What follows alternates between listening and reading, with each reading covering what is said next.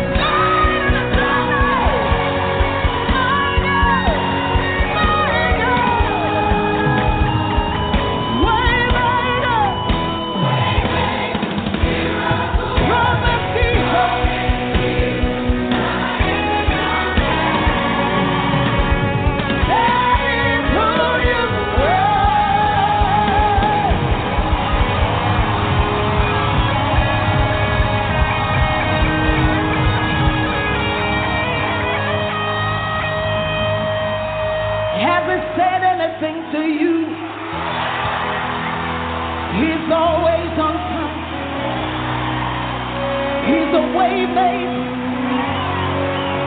He's never late. It doesn't matter how long it takes.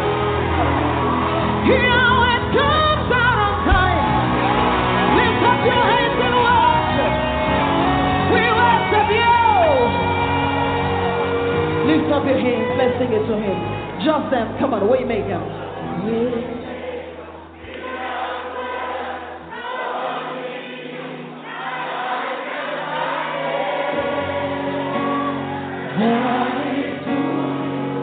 One more time of your life.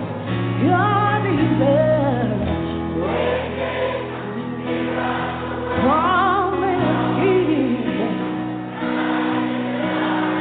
By the night.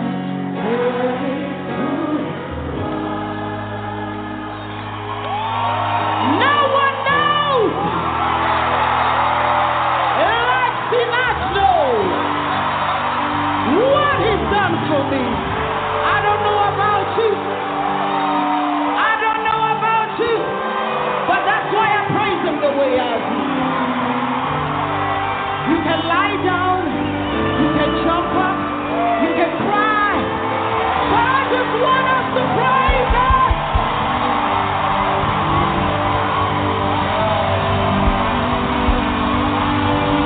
Come on.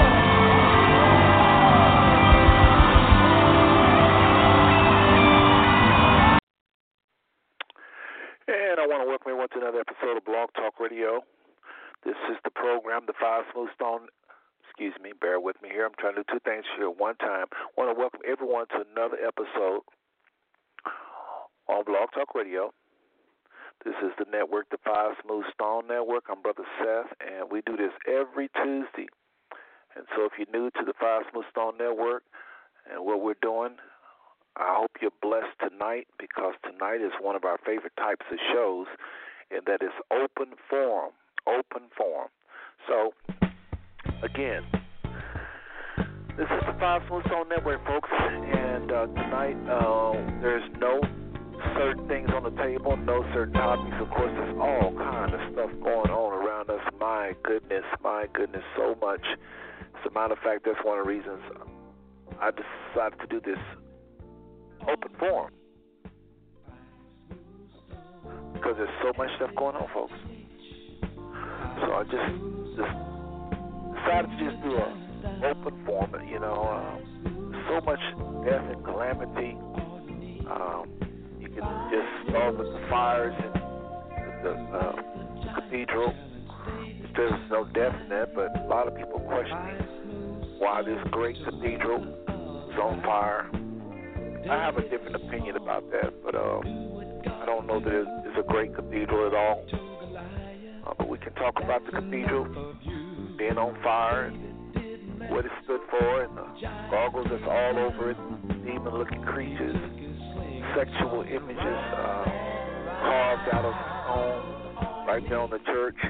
A lot of questionable things done by the priests to infants, a lot of questionable things done by the priests to teens, a lot of questionable things done by the priests to adults. Catholicism has a long laundry list of evil, straight up pure evil that they're doing right before the world, and nobody ever seems to question it. But tonight we may just do that. We may get on that Catholicism. What are those gargoyles on that building? Why are they there? Demon-looking characters. I'm sure some of y'all have seen the post I put on my Facebook. It's got a lot of comments and so forth. But people want to know, why are demons carved in stone on one of the most famous churches in the world? So we may talk about that tonight. On this Five Smooth Stone Network, we may talk about also the serious flooding that's causing lives in South Africa. Folks, we got to be concerned about lives. I know we're so used to these movies and bloodshed and all this to where we just numb to death. A lot of people are perished in South Africa, if you didn't hear about it. Not to mention the big topic that's dominating the news right now, and that is over 290 people dead in Sri Lanka, and Sri Lanka, however you pronounce it. People say it both ways. And over 500 injured almost 800 people affected by bombs that went off in various parts of Sri Lanka. So we'll talk about that if that's what's on your mind. But meantime, in the States, the fire, the oven has not been turned down on African Americans. So much happened all around our neighborhoods, our just to us as a people. And then sometimes we forget, because we're so focused on African Americans and what because we feel like we're African Americans. It's another term I think we are, but for those of us that consider ourselves African Americans, there's so much going on with us. We forget to look across the yard and notice that the powers that be, the true enemy, does not care what color you are. We forget about a lot of pain and suffering and death and destruction in the white community, so-called white community, or in the Asian community. We just seem to not ever talk about what's going on in the Asian community, and there's a lot of pain and suffering, and we just never ever talk about that because we're so busy trying to get the enemy up off our back. So tonight, there's so many directions to go. We just see where the Spirit leads, because truly we need to hear from the Most High tonight. And on these fireside chats, like I say so often, do not underestimate your brothers and sisters that are on the line already, your brothers and sisters that's in the chat room already, your guests that may be coming on tonight a little later on. Later on we'll have our guest is going to be arriving a little later. Don't underestimate what you can hear whenever two or more are gathered in his name. The scripture says he is in the midst. That's your Bible. If you believe the scriptures, you got to believe that scripture that says when our hearts are right and we're seeking the Most High for answers, and we for sure is seeking the Most High for answers tonight. We for sure is seeking the Most High for answers tonight. He said he would be in the midst. So that's what's happened tonight, folks.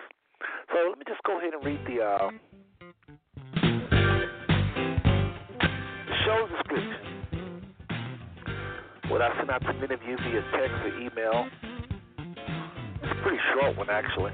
But I sent this out to many of you, and it goes something like this. Peace, human family. So much going on. Where can we start? Either direction, we would need the Father's Ruach, our spirit, to work through our guests, or perhaps to call us, to shed the light and hope needed to face life challenges and to win. One more time, I sent this out to many of you. I mean everywhere. All types of groups I sent this to. I sent this to relatives, blood relatives. I sent this to old friends. Many of you have been following Five Six Song since 2011. And you got this text or this email again. I said, peace, human family. So much is going on. Where can we start? Either direction, we will need the Father's Ruach, our spirit, to work through our guests, or perhaps to call us to shed the light and hope needed to face the challenges of life and win. And I went on to say, furthermore, family, these current events have generated so many questions, so much anxiety and frustrations, even with the Most High. But the truth will make us free. And tonight, this show, this network, is seeking truth. Not philosophy, not what we feel, but the truth. That is the standard. That is the yardstick. That is the measuring stick. This is how we define life and challenges and what a problem is, what a solution is, how do we know when we get there. The scriptures, folks. The Most High's word is all any of us need. And that's what we're trying to do on this Five Soul Song Network. Again, Brother Seth, and I want to thank every single one of y'all for tuning in. It's already on the phone lines, ready to hear, ready to share. Really appreciate you. I say it every week, but I really mean it. Really mean it. And then those of you in the chat room, the same sentiment. Okay? Listen, folks. Open forum means just what it said. It's open. There's no script right now. There's no topics. I mentioned a few things going on in our world, but we don't have to talk about that. We can talk about whatever is on your spirit. It's just that simple. Whatever is really on your spirit, not so much what's in your head, because our head is where we plan everything. You know, it's kind of like a threshing floor almost. You know, it's where we sort things out. So I don't want to hear from your sorter tonight. I want to hear from what's truly on your heart, because that's when things are pure and wholesome. Pure and wholesome is what we're looking for tonight. Folks, I really don't know where to start. There's so much going on. I do have one thing I kind of want to get out of the way, a couple things I got to get before we go to our guests and start getting into the meat of the thing. Again, folks, we have a lot coming at you because there's a lot going on, okay? It's just that simple. But I wanted to remind everybody, if you missed last week's show, you missed a blessing. I say it every single time, don't I? But it really was. I don't try to do shows if it's not a blessing. But last week we talked about how Nipsey Hussle's work and death are inspiring a generation. You really should check it out. We go off into his exactly the details of things he did and many accomplishments you probably won't hear anywhere else because there's certain people hating on him. But we tried to give him a fair shake, so to speak, or a clear bio. We try to bring up everything he ever did good on the show. Talked about his ethnicity and talked about just a little bit of everything regarding Nipsey Hussle. Again, the last week's show was how Nipsey Hussle's work and death are inspiring a generation. We talked about a generation that's really, truly inspired by this young man and trying to mimic his work and trying to adapt to this philosophy of buying back your block. Many people with deep pockets are doing just that, buying back their block. And they were inspired by, I think Rick Ross may have mentioned it. He was the most popular one that might have said it. I think it's been around forever. But he is one of the big names out there that's brought this back up to our society, with his platform. And then Nipsey kind of took it more to heart and put his money where his mouth is. But there's a lot of young people that are following suit and trying to mimic him in that way or some similar financial way. If you missed that show and even part one the week before that, 2 weeks before that, simply go to Blog Talk Radio. Bear with me. That's not what I meant to say. Simply Google the Five Smooth Stone Network, Blog Talk Radio, and you'll get all of our over 408 shows. So please, if you want any of the previous shows, simply go to the Five's Blog Talk Radio. There I go again. Boy, y'all know I go 15 things here at one time, don't you? And I really am. But go to Google. Type in Blog Talk Radio 5 Smooth Stones, and you'll get a list of all of our shows. So what kind of shows, what do we talk about, what do we deal with on this network? Well, let me just go through it really quickly, because, again, we got some guests coming on. They got a lot of things in their heart, and we're going to be going this direction, that direction, and so I got to get this out of the way. So some people say, well, tune into your network, brother. What are you talking about? What do you talk about? What is this Five Smooth Stone Network? As you know, David had Five Smooth Stones to his Goliath. Well, I realized that what I had learned some years back was birthed out of 5 questions I asked the Most High. 5 questions I asked the Most High back in 1987.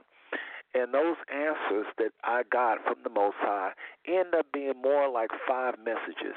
Again, the Most High gave me answers to those 5 questions I asked them. And I broke them down pretty much in 5 revelations of 5 areas that I talk about the most. And these 5 areas, I'm going to name the areas, and then I'm going to talk about the questions, okay? The areas, bear with me, please.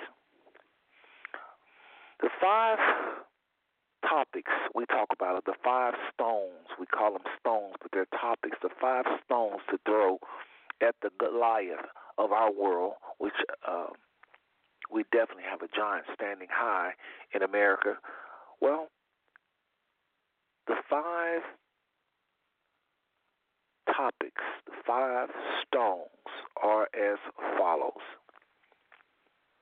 We talk about the revelation of who the true Jews are today and why it matters. Folks, it is so important to our world to commerce to socialism to government is very important because everything in the scriptures is going to be fulfilled. All the governments, all of the world affairs. It's like some little child on a merry-go-round going around one major pole. There's some poles, or there's some universal laws, if some people call it. There's some prophecies. There's some. Let's just call it for what it is. The word of the Most High is going to be fulfilled. That is the truth. The word of the Most High is going to fulfill all of these governmental activities. We see government affairs, even international policy. Just the world is like a giant merry-go-round going around God's word. You know, old people often can tell things by them living so long because things repeat. Well, I believe no matter what, the world has to know who are the people of that Bible and where are they at and how they're living. So that's one of the things we talk about. Again, the revelation of the Jews today. Another topic I talk about a lot is white supremacy. White supremacy. I believe with all my heart, anybody raised in the American system or influenced by the American system abroad, heavily raised on it day and night, educated, PhD from it, bachelor degree from it, master degree from it. Anyone spoon-fed the American system is, to some degree, practicing white supremacy, either consciously or subconsciously, because that's what it's all about. The education in America is anti-everything else except Europeans. So if you're educated, you're brainwashed to see things their way. You're brainwashed to give them glory. You brainwash.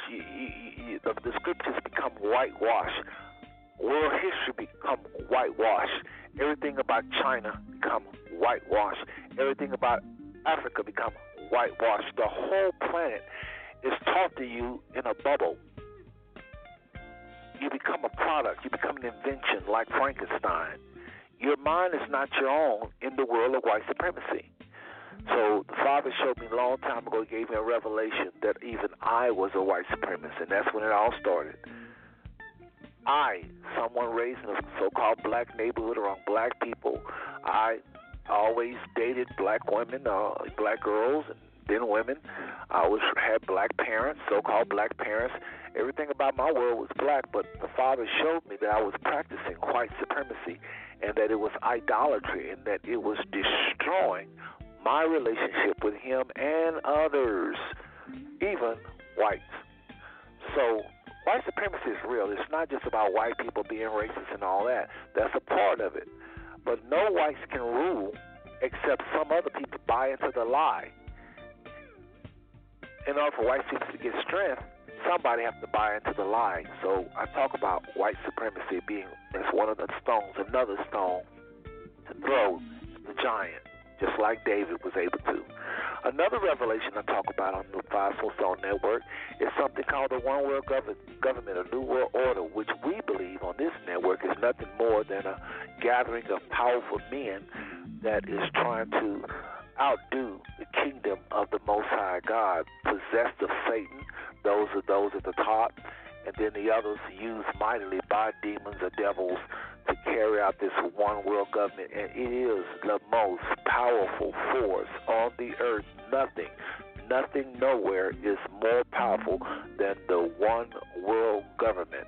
And I've talked about that. I've done many shows. I've kind of gotten away from it because, actually, to be honest with you, this is the one stone that there's so much information was coming from a lot of you over the years, and just all types of things we was finding out, from fusion centers to wars. Some wars planned as far as 30 years in advance, and just food engineered and food control, food policy, how food is used as a weapon. A lot of people don't know that. Just all kinds of things that the average person would just lose it if they could actually hear. And so we would do this night after night after night, and I actually got so deep in depression I had to stop doing blogs for like a year. That was due to the revelation of the five smooth stone, not handled properly, I might admit, by myself. I didn't handle it as properly as I should have. And so, anyway, that's one of the revelations. We talk about five smooth stone, again, a counterfeit kingdom of the Most High. The Father is setting up His kingdom even in the hearts of man, which is one day is going to be for the eye to see. We'll be able to actually see this physical kingdom. But right now it's in the hearts of man. He has people sold out to Him, and many who's not sold out, but they're His, and He is going to bring about a kingdom on this earth, and this one world government, a new world order, is to try to mimic what the Father said He would do. That is what the one world government is in a nutshell, folks. It's just that simple. So we talk about that also on this show. Very deep, depressing, actually, information. If you don't know that at the end, the Most High rules and reigns. We tried to talk about it a lot, but I guess we didn't hit it enough, and I began to go into the depression. Another thing we talk about on the show, on this network, for sure, which is a ministry, is the revelation of leprosy. The origin of white skin. A lot of you don't know exactly what white skin is. You don't know that in the Bible days, white skin was associated as a plague. I said white skin was associated as a plague. I know it sounds crazy. I know I sound out there. I know I sound really spooky. But in the Bible days, it was a big deal to have white skin. It was not a good thing. It was not a good thing because it is a form of, it's like a mutation. It's a recessive trait, and it wasn't by Israel's standard people that could be associated with holy things. If you have this albinism, it's really what it came from, white skin originally came from. And so anyone that was an albino in biblical times was frowned upon. It was considered a curse or a plague, I should say more appropriately. And we go into that with the scriptures, many scriptures talking about blonde hair, and many scriptures talk about white skin and spreading white skin. Spreading white skin, we know today is vitiligo. Many scriptures talking about people that's white all over, and we just go into the scriptures. It's not some retaliation to white people. This is not hatred. I don't do that on this show. This is a love show. If it ain't about love, if it ain't about respecting all people, we just don't talk about on this network, folks. So anyway, that is one of the revelations, leprosy. And the last but not least topic we talk about on this network, probably more than any other topic, is the kingdom. And we don't always use that word, kingdom. We just talk about principles in the kingdom, the scriptures, this Christ, His Father, what His will is on the earth. All of this is a part of the kingdom. All of these scriptures, when we go throughout the scriptures and we do a lot of quoting of scriptures and quoting of the Father's will, we believe in what's going on in our world. All this is a part of His kingdom. And so that is what we talk about the most. Kingdom principles, kingdom laws, kingdom results. Can this mindset be in the kingdom? How the Father wants us to think, and how this is not a godly mindset. And we can't preach hate. We've got to preach love. All of this is kingdom principles. So we talk about the kingdom, either its laws, its precepts, its concepts, or its leader, or the Most High Yah of Israel. We talk about the kingdom the most on the Five Smooth Stone Network. So, again, tonight is open forum, and my guests will be running a little bit late because we have probably about another 30 minutes. They have told me they have previous obligations, and so that is what's happening. So I thought I would take that opportunity to talk about the 5 topics. Now let me give everyone the 5 questions I asked the Most High that led to those 5 topics. Okay, again, we're talking about what is the 5 smooth stones. What is the 5 smooth stones? In 1987, I had experienced a lot of racism and a lot of things going on in the church that really just really hindered my spirit. And I'm going to tell y'all what they were, okay? I'm going to tell you what they were so y'all can understand what was going on in my heart. Now, in 1987, between 87 and 88, I began to see a lot of racism in the church. see a lot of racism in the church. And let's just back up to 1987. Folks, y'all got to hear this. This is gonna blow you away as far as how this network came about. You'll see how I wind up on those topics.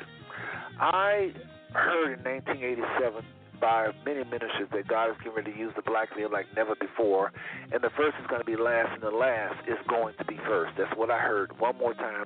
In 1987, it was said over and over and over by many ministers that the Most High is getting ready to use the black man, and the last is going to be first, and the first is going to be last. That's what the prophecy was. And so people tore up the convention center in 87 rejoicing that many ministers were saying this, especially this one particular minister. And so in 88, we heard the same word go forth. The Father is getting ready to resurrect the black man, and the first is going to be last, and last is going to be first. Folks, there was a lot of people saying that back in the day.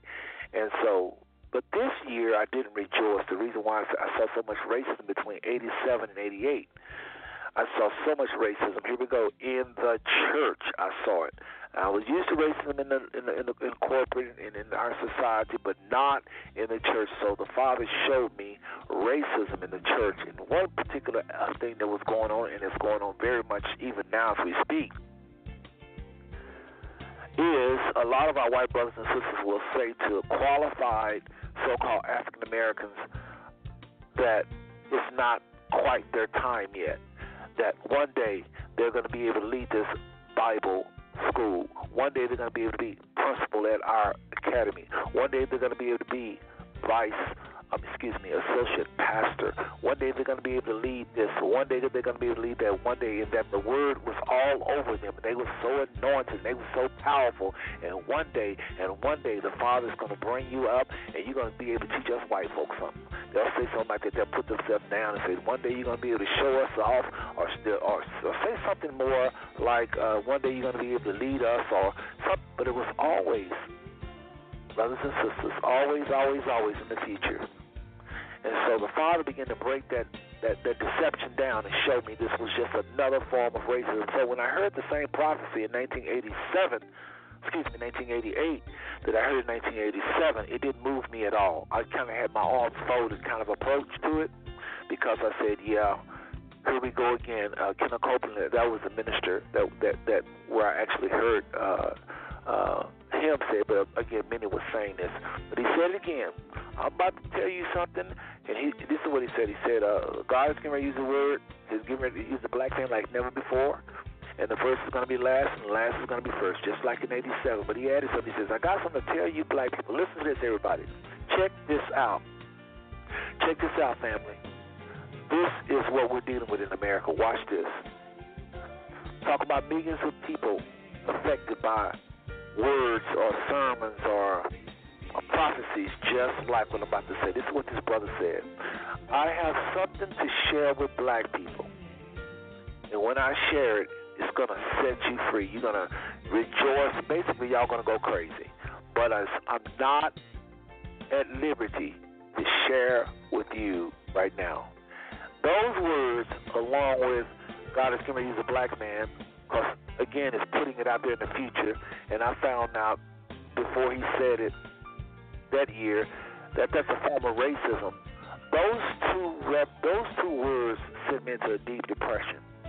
I was very upset with the white males after hearing that and after seeing what I saw the year before, 87, 88, really what I've been seeing all my life. And so it drove me to my knees. You know how you pray and then you really, really, really pray? Well, it was one of those really, really, really prayers where my heart, I kind of went to the Most High with my heart in my hand. And I asked him, here come the 5 questions, everybody, that produce those 5 answers, or those 5 topics, or those 5 stones we call the network 5 smooth stones. Here come the 5 questions. I say, Father, what is what you're using the black man? It don't sound right. It sounds a little racist that you would use the black man. What is what you're using the black man? So what happened if a white man seek you? What happened if a white man obey your word? What happened if a white man fast and pray? You're not going to use him. You're going to say, I'm going to use the black man and not you. It just didn't sound right. And I asked the Father because I didn't want to be nobody playing with my head, playing with my people, playing with my skin color, and saying these lies. And so I asked the Father, what's with you using the black man? Okay, that was one question I asked the Most High.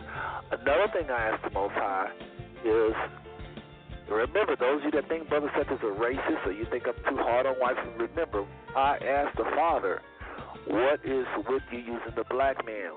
So you won't use a white man if he seek you? It sounded racist to me. So if I was against white people, I'd have been rejoicing and thinking, yo, we're done with you, y'all just hear my heart in this, okay? And another thing I asked the Most High was, I keep hearing that there's a lot going on, and I just feel like we don't really know what's going on in our world, Father. I say, what is going on? I'm hearing of something called One World Government or the New World Order. I forget exactly what name I used. I might have used the New World Order. I think that's the oldest term for that, and not the One World Government, I think. But I said, what is with this New World Order? And what is with, there's wars planned for us, 30 years, some wars. And Father, I hear that there is some called Illuminati or I don't know if I used that term, but I was saying here we go. I think I said there are something called secret societies. And what do secret societies have to do with the church and us, and who are they and why are they? Father, here we go. I said, what is going on? What is going on? That was one of my main things I was asking, Father, what is going on in our world? I can't trust ABC, CBS. I can't trust these affiliates. They're racist. They're white males, and these white males are trying to poison our minds. I can't trust them anymore. Father, what is going on in our world? Not in this order, folks. And then I asked the Father, not in any order. Then I asked the Father this one. Check this out. I say, Father, I no longer respect white males. I no longer trust white males, is a better word. I no longer trust them. Can I understand the book of Revelation myself?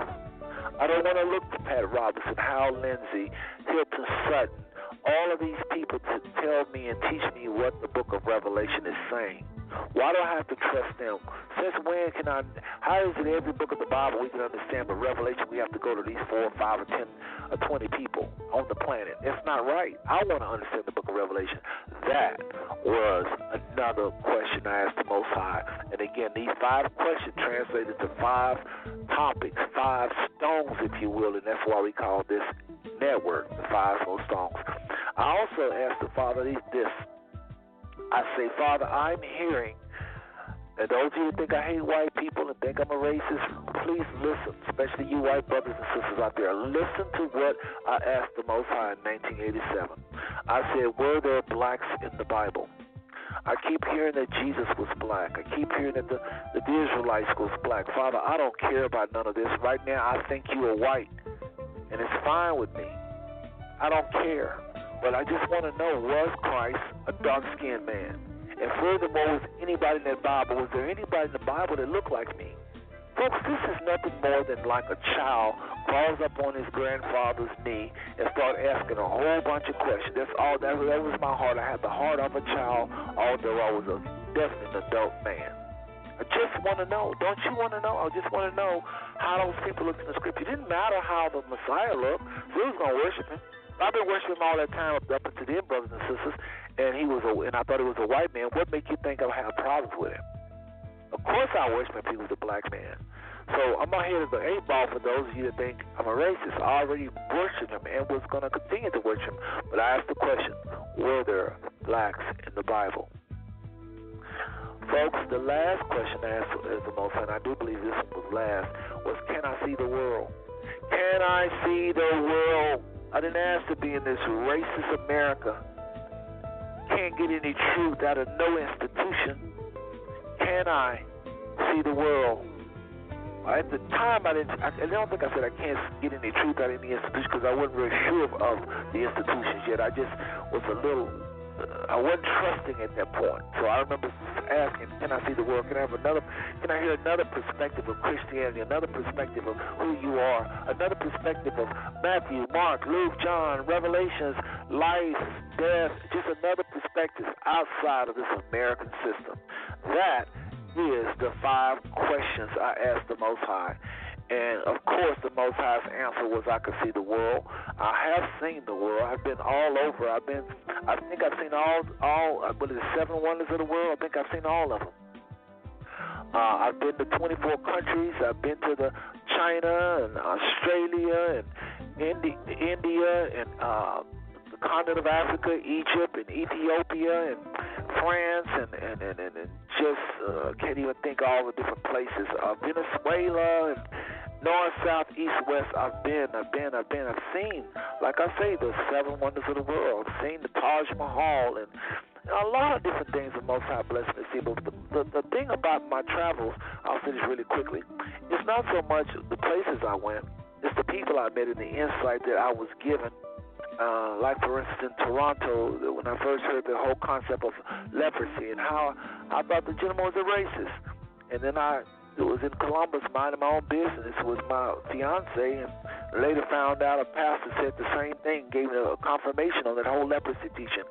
And so, just what the Most High have done with various people, my biggest education came when I went to Israel, which I've been there probably more than anywhere.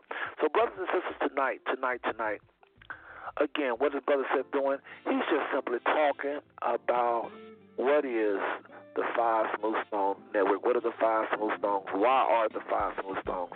So anyway, I asked the Father those questions, and like I said earlier, the 5 stones that come out of those 5 questions, one more time, briefly, quickly, is the revelation of leprosy. The whole Bible is black. It ain't just blacks in the Bible, the Father showed me. That entire book is people of color.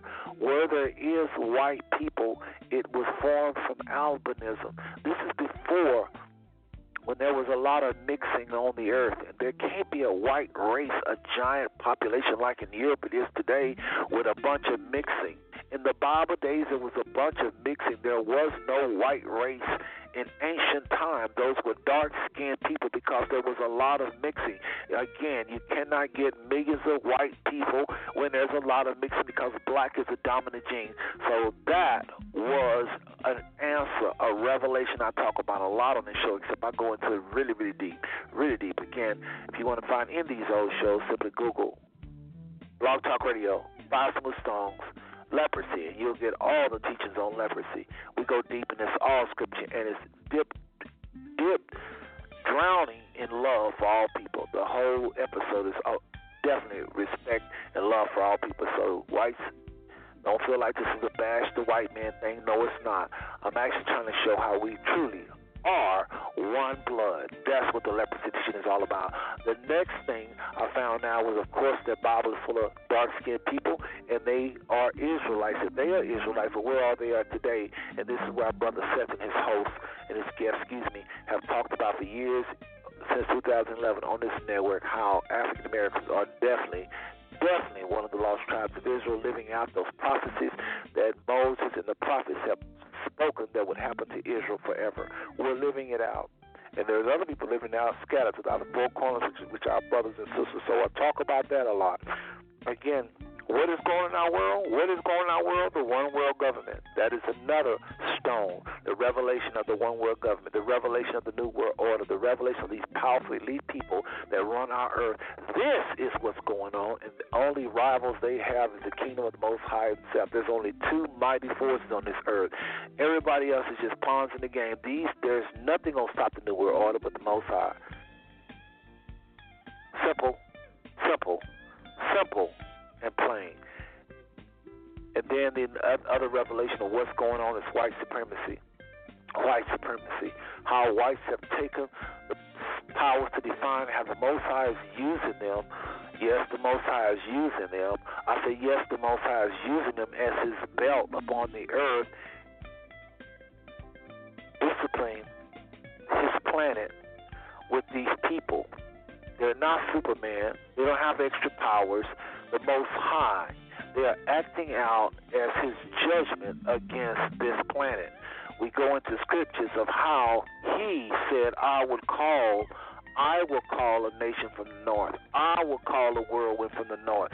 I will hiss to the bee in the north. I will hiss to the fly, F-L-Y. Just like flies fly around, I will hiss to the fly in the north.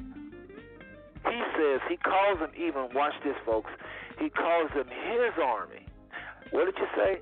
The Most High said he would call the people from the north, and he calls them his army because they're carrying out a judgment he has ordered. So this is why I cannot ascribe to white supremacy. This is why I can ascribe to whites being superior in any way, because I recognize what's behind their behavior. And by the way, the judgment that is upon the Israelites, I believe, have come to an end. We've been in America over 400 years, and I think the Most High is not behind the Europeans like he once was. In other words, we're going to see the fall of this America very shortly. I don't wish it. I don't wish it. But we're going to see it in our lifetime. The Father's going to resurrect the remnant of his people, the Israelites, and a remnant of us that are obedient will be spared from the calamities that's coming to this country. Because he's still going to deal with these rebellious Israelites. But make no qualms about it, the whites don't have the rule that they once had. It's going to happen. It's already happening, folks. It's already happening. And then the fifth topic, again, is the kingdom of the Most High. You know, what he is saying, this king, who he is, what's a part of this kingdom, how the Messiah is at his right hand of power, how all power has been given to this Messiah, and he is conducting world affairs by the wisdom of the Most High, and how that the church is his authority on the earth. The authority is given to the church. All these things we talk about a lot. This is kingdom, and we talk about this topic the most on the Five Smooth Stone Network.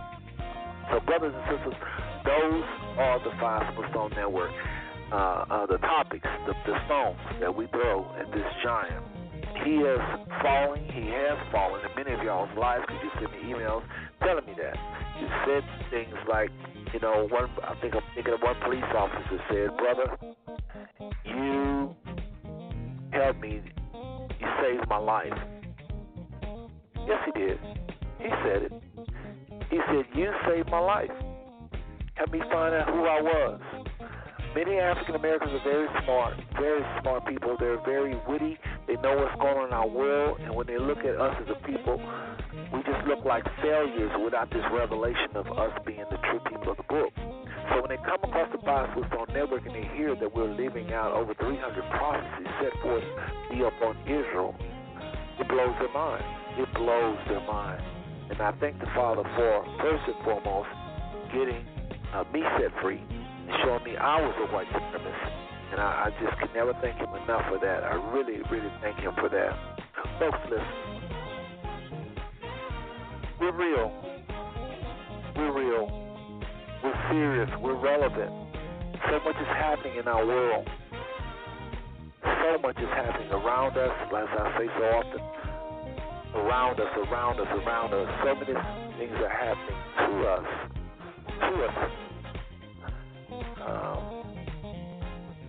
And then there's so many things happening on the inside of us. A lot of us have a lot of things, wars inside of us. I mean, nobody's around, just things we go through. A lot of us have wars, family and friends. So, the Five Smooth Stone Network, again, has over 408 shows. Been doing this since 2011, and I just want to encourage those of you that's been listening for a while to follow our shows. We're going to bring on the guests here shortly, but I just want to remind everyone to follow the Five Smooth Stone Network. It'll ask you, you can just click on that link I sent you, that web page. It should have a follow button. Just click on the button, and it'll ask you to sign in on your Facebook or Twitter. Once you do that, it'll remind you. You get a 30-minute heads up that Five-Soul Song is about to go on the air. And this is important to those of us that do blogs and those of us that are serving the community and serving our people. So we don't ask for money or, we don't ask anything from you other than just to follow our shows. When our presence is strong, Blog Talk, I think, respect us a little bit more. And it's always good on social media, the more followers you get. And not to mention that not to forget that more people are blessed, of course, the more that's following and listening to you. So take a little short break. I'm going to take a little short break. And I want y'all to hear a little something that's going to be coming up next week. Many of you are aspiring to be in music, and you really, really, really are serious about music. That's what you like. That's what you want. And so many of you are rappers, and we got all kind of people aspiring to be just various spots in the music world. Well, a lot of y'all don't know about royalties and how to get paid, and just a lot of things like publishing, admin, publishing, and where it relates to admin and registering. Here's a good one: registering your work. A lot of you don't know how to do it. A lot of you don't know about PROs or performance right organizations. I had to learn a little bit about this myself. And then there's something called the Harry Fox Agency. This is the one that collect mechanic royalties. Some of you don't know what is mechanic royalties. Well, you're going to find all that out. Next week, we're going to have on a brother that is going to really lay this thing out, talk about the music industry. And if you know anybody that's interested in doing music, I'm telling y'all, please, please, please have them listen to the show next week. I'm trying to tell y'all, have them listen to the show. We're going to have a brother on here who's going to be answering all kind of questions. You got to hear this with your own ears. He's something to deal with. I listened to him and I said, man, I have no idea. I didn't know anything about no PRO, Performance Rights Organization. What is that? He knew all about. You have to know so you'll be able to get your money. So you'll be able to, you'll be able to succeed. So I'm going to have him on again. He's a dear friend. To be very honest with you, he's a cousin of mine, and I'm just so blessed to have him in our family. Y'all bear with me. I'm just taking a little time here, having to find this little clip here. But listen, again, family. Tonight is open forum. We're going to be talking about a lot of things that's going on in our world. I'm just buying a little time here, going over the purpose of the show, et cetera, waiting on our guests to show up. But again, I'm so thankful for the followers of Five-Soul Songs.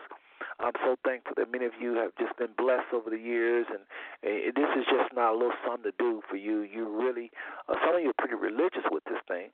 You listen every single week, and I just want to also thank my Bloodline family because you are another faithful. Many of you are very faithful. We're in 13 states, and we have a lot of family members that definitely listen to us, and I'm so appreciative.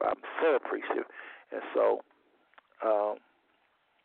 I think I got this clip here finally.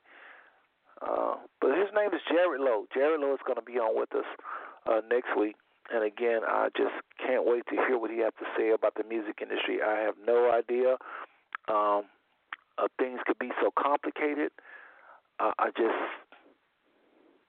never knew that much went on with music. It just blows me away, folks. So I think this is ready here now. So let's go ahead and try to pull this up. Tell you what I'll do. I'm going to play a little something, then I'll bring on Jared after the following.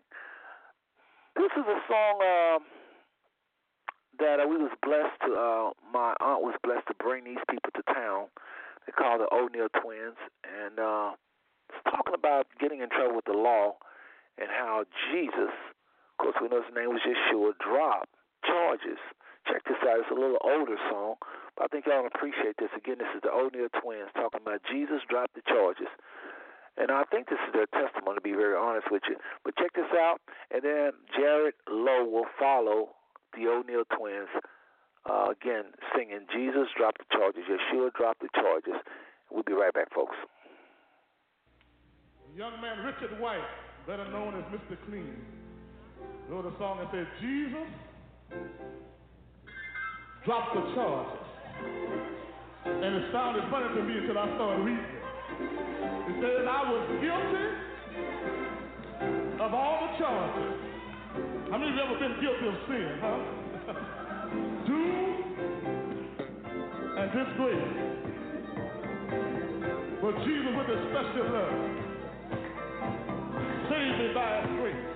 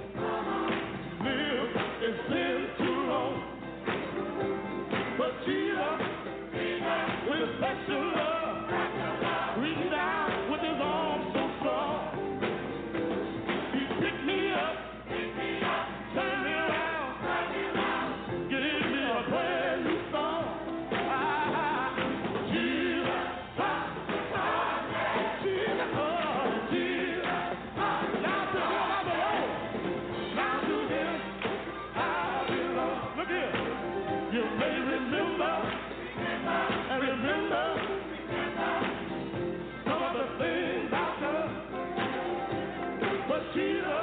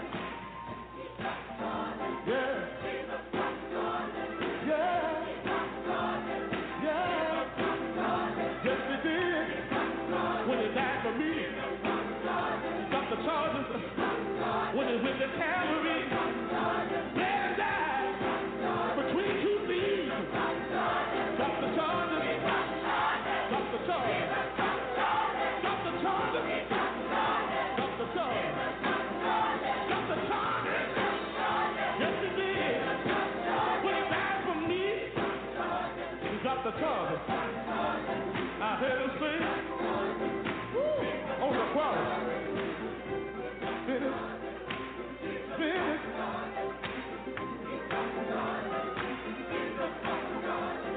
Yeah.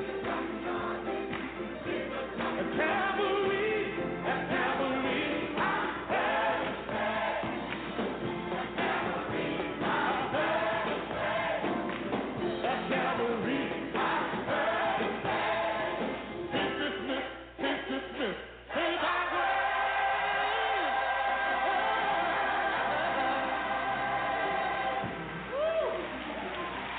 Can I hear somebody say yeah? Peace, family. Thanks for listening to the Five Smooth Stones Network tonight. I'm Jared Lowe, and I'm going to be sharing information on the music business. Many of you are interested in pursuing a career or opportunity in the recording industry, but you may be unaware of the intricate details of the business deals behind the scenes and how to maneuver through them. During our conversation, I will discuss music copyright law, sync licensing, performance rights organizations, registering with digital aggregators, mechanical royalties versus performance royalties, and much more. Enjoy the show. Check for me next week, April 30th, on the Five Smooth Stones Network. Peace.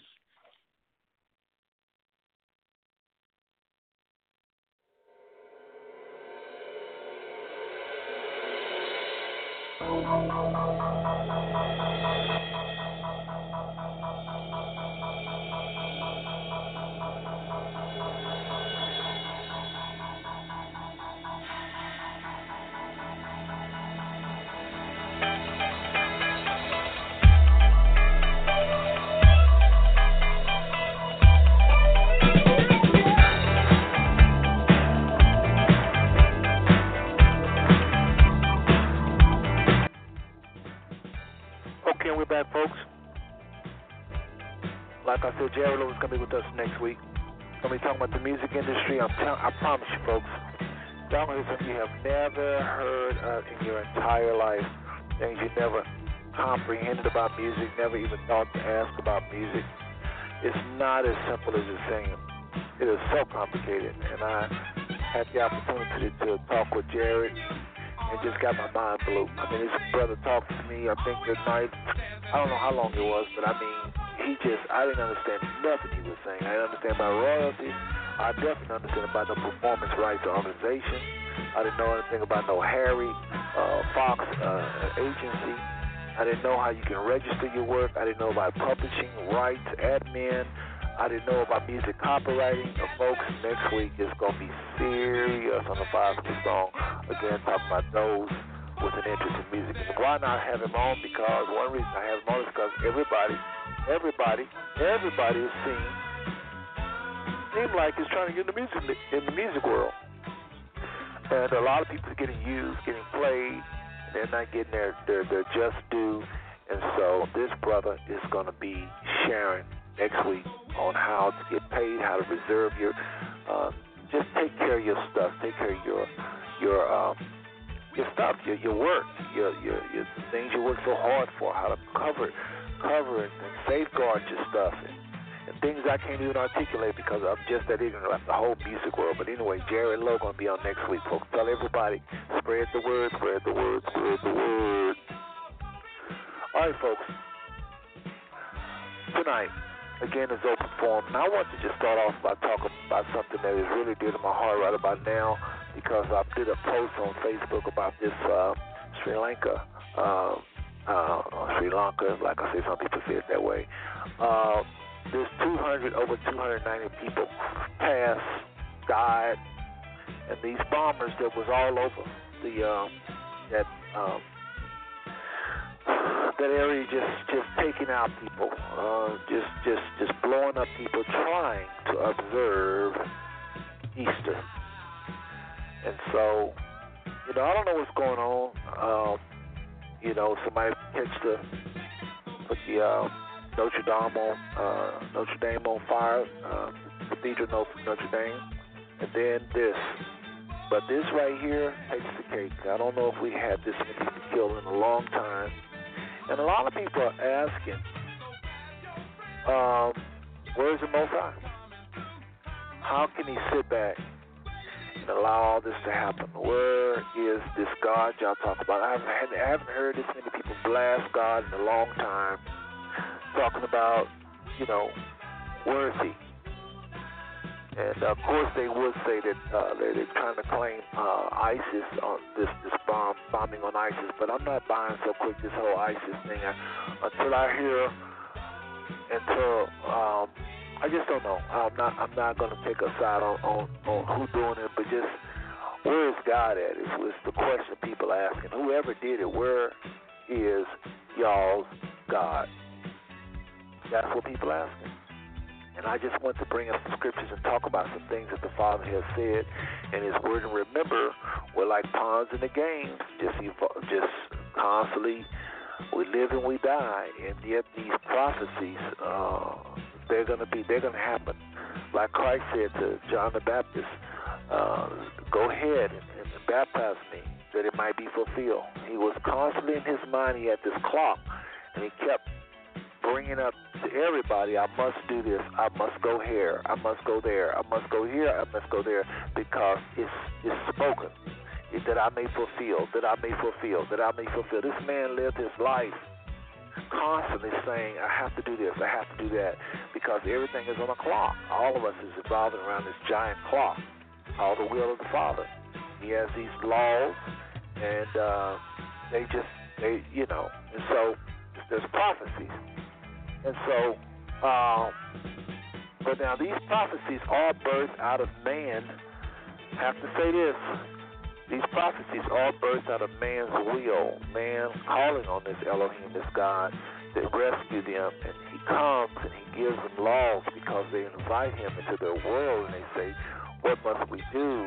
How do we become this? How do we become that? And the Father gives them instructions. But man has to invite this great being. And that's kind of where I'm going with this. A lot of us is blaming the Most High for these 290 lives. I've heard people say, blasting the Father. I ain't seen this kind of blasphemy in a long time on Facebook and just in the news. People just making fun of those worshipers and saying, all kinds of things, God is a God of bloodshed, and, where is he at, and why are you allowing this? And then, of course, forever we've heard since we've been on the planet, why does God allow hunger, world hunger, world wars, and racism, and innocent children to die at early ages, and just all these young kids raised with no father, and whole poverty in Africa, hunger. You just hear, all our life we've heard, where is God? Why does he allow this to happen? Why does he allow this to happen? So tonight I thought I would take the opportunity, and I'll later go to my guests and see what they have to say. Again, a lot of them are running late. If you are going to be on the show tonight, and you are in the house, go ahead and press 1 where you'll stand out among the callers. But a lot of people have just asked why. Why does he allow it to happen? Isn't he God? Doesn't he care? He's just seeing all this. He can't do anything.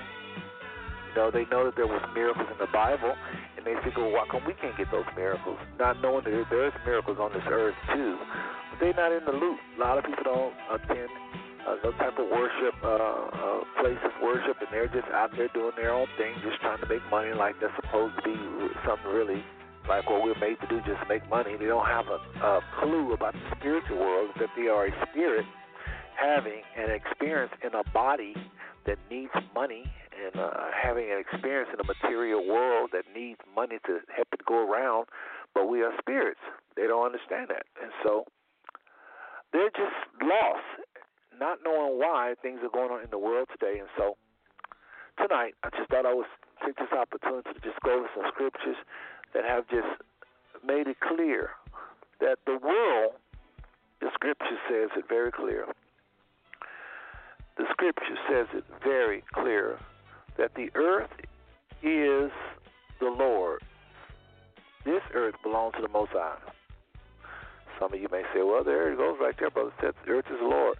But listen, brothers and sisters, it said in Psalms 24, Psalms 24, our reading will be from the King James Version Bible. The earth is the Lord, and the fullness thereof, 24:1. The world and they that dwell therein. Okay? So here's the scripture saying the earth is the Lord and the fullness thereof. Now watch this. And I think that just means the fullness, meaning mountains, seas, all of this is his. He owns it. What I want to share with the family tonight is how the scripture talks about the authority in the earth, though, is given to man. It's not given to the Most High. It's given to his man and not the Most High. The Most High gave it away, his own self. So, I want to go to the scriptures. Psalms 8 and 4.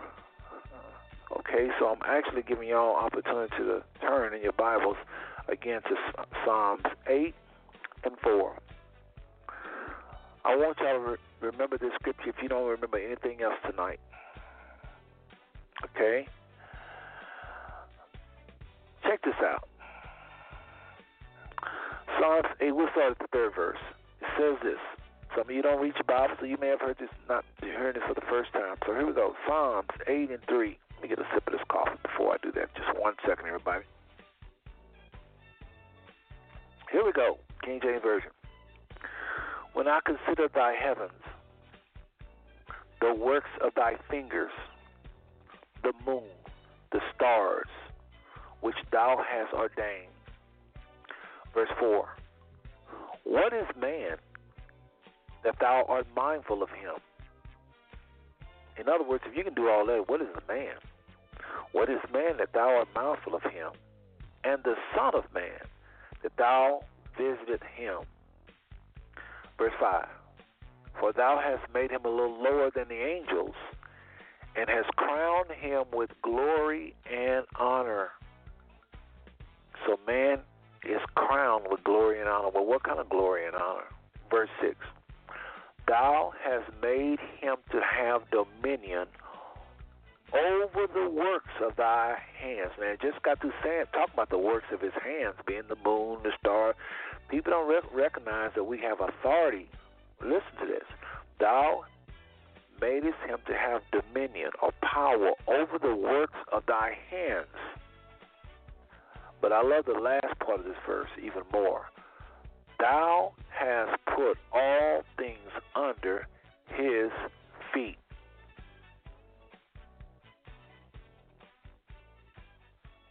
Listen to that, folks. Thou hast put all things under his feet. Oh, that don't mean what you're trying to make it say. Okay, let's look at verse 7.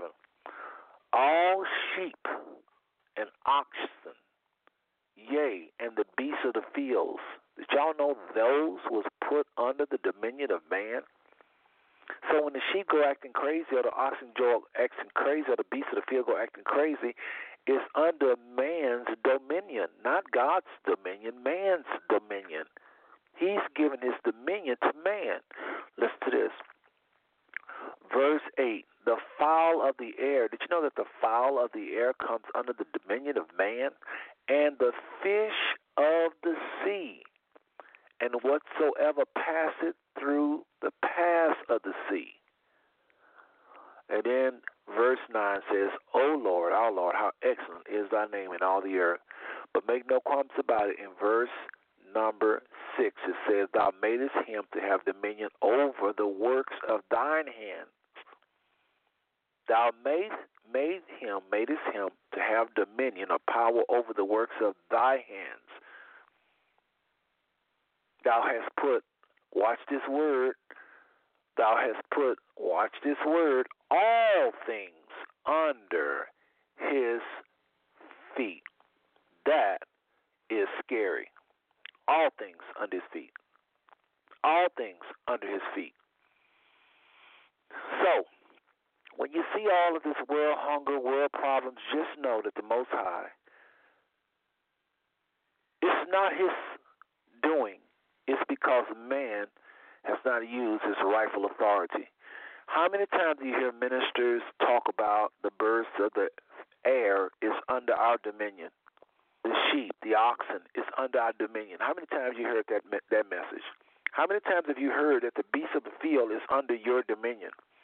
Well, what does that mean? That means they're under your dominion. I think at some point, prophets, Adam, Eve, our patriarchs called them to them. They probably called birds out of the sky, come to me. I believe it. Else, how can you have the power over them? What does that mean? Anyway, we got one of our guests in the house. Remember, I told you our guests we ran a little late, but we do have a guest. I'm going to go ahead and go to the phone lines and bring on, let's see, this is going to be Brother Elishua.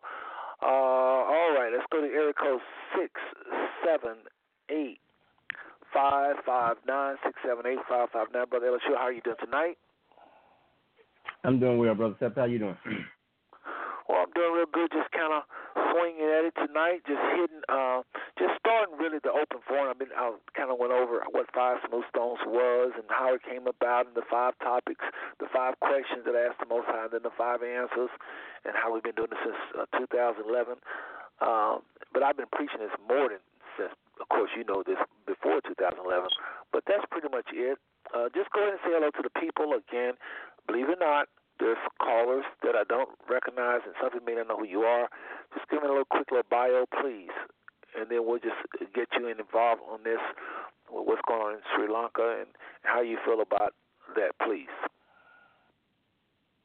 Well, for everyone that does not know me, my name is Elishua Israel Ellison. There are some people who know me by they call government name, Gary Ellison. I'm a minister of the gospel. I attended Oral Roberts University, where I was academically trained in the School of Theology. As Brother Seth, I'm sure you figured it out, I'm a resident of Fort Worth, Texas. This is my home. And if you need to contact me for anything, whatever matter that may be, whether it's the issues with the word or anything, and you can contact me on Facebook under Elishua Israel Ellison. If you need to call me in regard to questions or anything in that that have to do with the word or anything of that matter, if you will text me or post me on Facebook, then I will definitely get back in contact with you. And for the most part, I think everybody else knows me, and so I'm just here to basically bring in the perspective from my journey and what I've come to understand in regards to the Word of God and His dealing with His people. So with that, I would say to everyone, shalom. And again, just as always, just thankful to have an opportunity to share truth with my family, and that is the family of Israel and the Church of the Living God, the pillar and ground of truth. Yeah, brother, I always appreciate hearing that. Well, listen, Elishua, what I'm talking about right now is what's going on in Sri Lanka. This 290 people dead, trying their best to worship, honor the Most High by way of observing Easter, and they're gone. They're gone. Saints, some of them were saints, gone. Bombs going off in Sri Lanka, in areas, surrounding areas, and they are no longer with us. 500 injured, and people are blaspheming God all over the Facebook. I don't know if you had the opportunity to check it out, but they are letting the Most High have it. And I want to know what your take is as a minister of the Most High, as well as myself. We know better. We know He's a loving Elohim and loving Father. And we know He has given the authority within the earth to man. It's kind of like this, family, and then I'll listen to see what the brother's going to say. But it's kind of like this. I'll play a little music in the background. You know how I like it. But it's kind of like this, folks. You own a house. Well, excuse me, you don't. Someone else own your house. Mortgage company or something own your house. And they really do own that house. But you have the authority in that house. If the mortgage people come in your house unannounced, they could lose their life because that's not their authority. They own the house. The Most High owns the earth. We just read it. But He said, He limited Himself. He set this up. So it's not like he's weak and can't, he can't do nothing with man. He gave man the authority over the earth. He gave man, you just read it, the dominion over the beast, the dominion over the fowls in the air, the dominion. I very seldom hear anybody preach on that.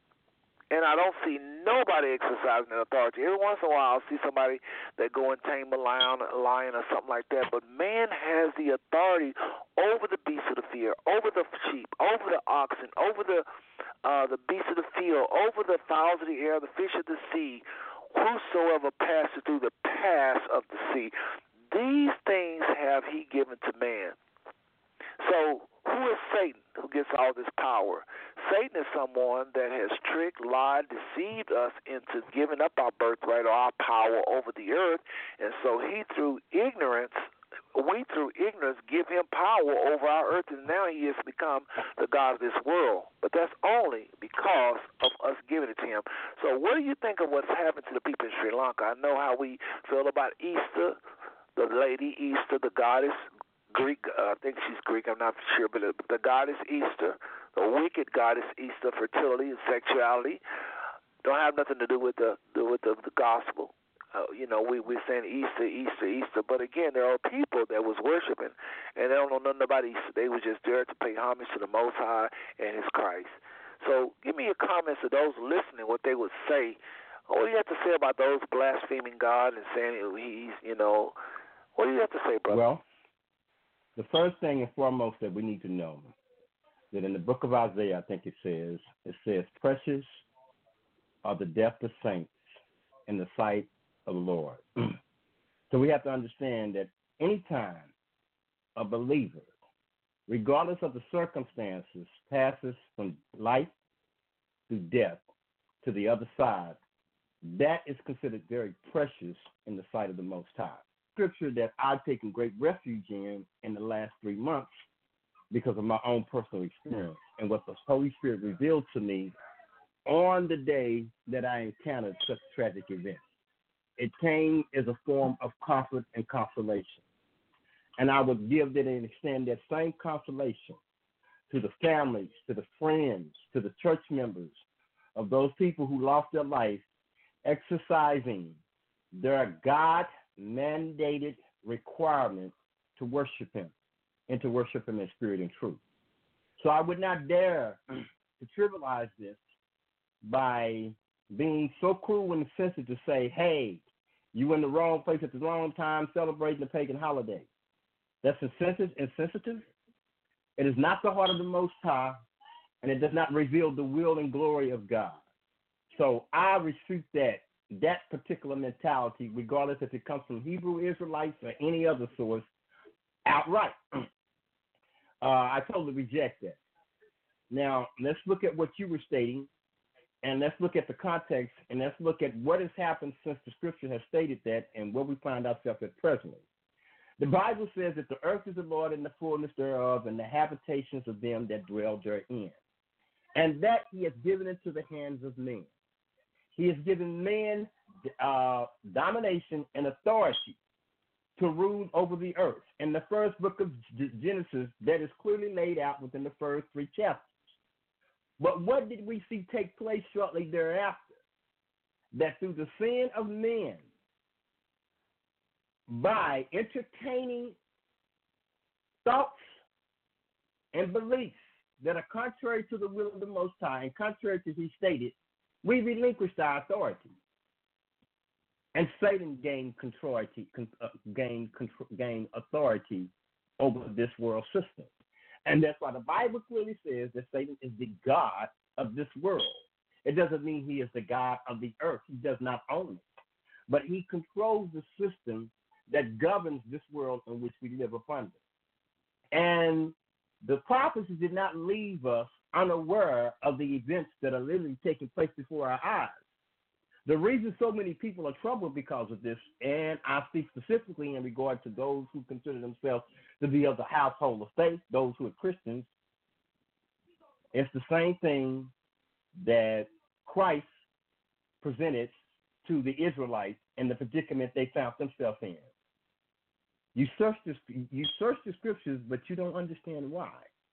How can we read the book of Matthew, the 24th chapter, Luke 21, the 19th chapter, I believe, and be puzzled or somehow dismayed by these things when he told us that these things will happen. There will be wars and rumors of wars. Not just wars, but rumors of wars. We live in the most evil, wicked time known in existence to the history of mankind. We have far exceeded to that which prompts the Most High to destroy the population of the earth when it says that the thoughts of men were evil continually. We have now come back to that place and we have revisited it with a vengeance. We live in an evil, wicked world society controlled by demonic forces and ambassadors of Satan who are sent forth to do its bidding. But this is the disheartening thing about it. And that is why we must denounce religion and begin to study ourselves to approve, show ourselves approved unto the Most High, a workman that can rightly divide the word of God, so that he does not be ashamed when we are confronted from the naysayers. We're able to articulate the truth, not from our perspective, but from his word, the constitution of the government of which we are citizens of. And so we understand that these things are going to happen. And we understand that Satan is control of this world and this world system. But the problem is that those whom he has put in charge to be ambassadors of the kingdom have relinquished their opportunity, have released their authority because they become too self-consumed. In order to operate in what you would call godly authority, there are certain factors that must be existence. First, you must live holy. You must live holy and walk in a holy lifestyle. And what I mean by that is not the things that many who are listening right now understanding my voice and conjuring up, meaning that you got to abstain from this and you get abstain from that. That is a part of it, but the most significant aspect of holiness and the word sanctification, what it literally means is to be set apart unto God for God's use. But we come in a world which our parents started right out from the beginning telling us, educate yourself so you can get a good education, get a career, and be successful. Successful in whose eyes? God's eyes are the eyes of the world, because this world fades away. And that has become the problem. Now let me go back to my point. I'm turning right back over to you, Seth, and that is this. One, we were given the authority in the garden, but we chose the way of the world, because instead of partaking of the tree of life, we partake of the tree of knowledge and good and evil. That is the particular system by which this world is governed for. So then we come hundreds of years later, and the Most High calls a group of people who are the smallest among all people of the world as far as people groups. He raises them up and he lifts them, and he says, I'm going to make you a priest unto the nations. It is your responsibility to live your life in the way that it becomes an example of how I want men to live. That's why before he gave us the Mosaic law that governed our nations on Mount Sinai, he first gave us the 10 Commandments, because that should appeal to all. That is something that should govern all societies and not just Israel.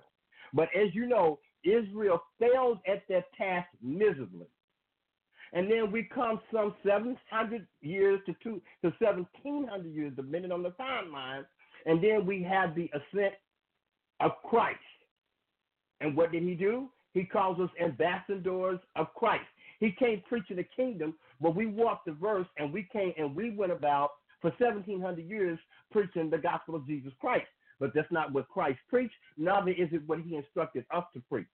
So what happens is that now the world perceives what we do as a religion. It doesn't understand that we are a kingdom, and that those who speak on that behalf of that king are ambassadors who are sent forth to give our nation policy, our nation's laws on whatever issue may come to bear. And so now the church, or Christianity, has failed at that task just like Israel did. And now Christianity has been seen as a mockery. So what you saw on Facebook is the manifestation of the persecution for which we were promised to encounter, But for somehow when we experience it, we think that there is something terribly wrong, when actually it's an indication that you're doing the right thing, that you are now prevailing against the gates of hell and the devil is upset. So what we do is we see people who lost their life like that, and we see it as a sad thing. But believe me, when the day of judgment comes, it's not going to be a sad thing for them. That means that they've lost their life for the word of God and the testimony of Yeshua HaMashiach. You all call him Jesus the Christ. That's what they lost their life doing. There is a reward beyond anything that they can get on this earth for what took place with them. They have now been assured a seat in the millennial kingdom of Christ. They don't have to wait 1,000 years to the time of judgment to come back into their body and resume place on this planet. But because they were martyred for the word of God and the testimony of Christ, they have now been assured a seat. So while we're mourning them, we literally should be rejoicing. But our sentiment is an indication of how far we have become removed from the truth. Back to you, Brother Seth. That's pretty interesting, pretty powerful. Pretty powerful stuff. I don't think I could say it even better. I do want to say just one thing about something you said. And when you talked about Satan being the God of this world and in control of the world, I know what you meant, but again, people don't know. You don't know how we think. So I got to say this. I don't think the brother meant like it's permanent, like we can't get it back. I don't think we will get it back according to prophecy. It looks like certain prophecy is going to happen. Father's going to come and judge the world, kingdom of God versus the kingdom of Satan of this world. I don't think man is going to tomorrow decide, well, let's get our authority back. Again, I just read to you, many of you, Psalms 8, where it says he's given us dominion over the works of thy. He has made, let me just read it. Thou madest him, talking about man, Psalms 8 and 6. Thou madest, talking about mankind, thou madest him to have dominion over the works of thy hands. Works of thy hands. Earlier it said what he created. And it says you made man to have dominion over what you did. Thou hast put all things under his feet. What on earth does that mean? And it goes on to name what has been put on his feet. Listen to what has been put under man's feet. All sheep. And remember back then there wasn't all these skyscrapers and all that stuff. Or else it would probably name that. But it's talking about rural. It's talking about everything you can see with your eye. All sheep. Sheep and oxen was all they had around them. It was rural. And the beasts of the field. That's all you can see. Beasts of the field, sheep and oxen. The fowls of the air. Everything you can see, he said, you put this on the man. And the fish of the sea. The fish of the sea is deep. To think that that's under the dominion of man, what did man call the fish to them? Or did they just command them to come? I mean, think about that. What is having the dominion over the fish of the sea is? And here's a good one. And whatsoever that passes through the path of the sea, anything in the sea has been placed in the man's dominion. Now, that's deep. So what this brother is saying is through our ignorance and rebellion, we lost this dominion. Now Satan has this dominion, and now he has it. He has gotten mankind to give it over to him, this dominion. So now this world is his. So all I'm saying is I believe one at a time, those of us that learn our authority in Christ, those of us that are in Christ, like the brother was saying, I believe you can be still in Christ and still be ignorant, still be rebellious, and still lose it. A lot of powerless believers are all around us. Just because you're born again don't make you taking your rightful place. But just know this, brothers and sisters, and I know this brother will agree with on this, that you can have that authority. It's just that most of us don't even know what it is, and unfortunately, a lot of our churches do not teach it. Brother, did you follow me on that? Absolutely. But they also need that you can have that authority and be killed. If you want me to give you an example, let's talk about the problems of our faith. I say, but they also need to understand, because here's what a fallacy, or what I call the euphoric reality of Christianity, has been promoting for far too long. Because remember, this issue of domination And authority in the earth is not something new, as we know it's in the scripture, but it's not even new to us in this current history. Because if you remember about 10 years back, and I know before Miles Monroe passed away, that a great deal of the theology and of the messages that was promoted was our dominion. The problem is that when you come into a culture like the United States of America and you start preaching to a group of people, and predominantly the people who first herald that commercial, that message are white Americans, they have a proclivity to abuse domination. They have a proclivity to abuse authority, to control and manipulate the lives of human beings. And that's what was never given to us in the Garden of Eden. We were never given authority and domination over other individuals. We were given domination and authority over the earth. So the message did come forth through the body of Christ. It came forth through Christianity, at least, and that message was exploited, perverted, and manipulated, just like the so-called prosperity message. But here's something that people who are born again saints, you need to understand. You have been told a sack of lies, because you have been told that as long as you walk in faith, as long as you walk in the authority of Christ, you will not encounter any troubles in this issue, in this lifetime. Any troubles that you can encounter, you can take authority over. But that is not the narrative or the history of the witness that Scripture presents. If we remember, there are 11 fathers to our faith, in the Christian and what I would call the New Covenant, New Testament perspective. There are 11 fathers. They were 11 apostles. They all lost their life for the cause of the truth that they stood on. But they were different from us. They were not trying to be politically correct. They gave it to you. If you didn't like it, you had to deal with it. They gave you the truth. They gave you the word. And as a result, every one of them lost their life for it. But not only them, all the prophets were martyred.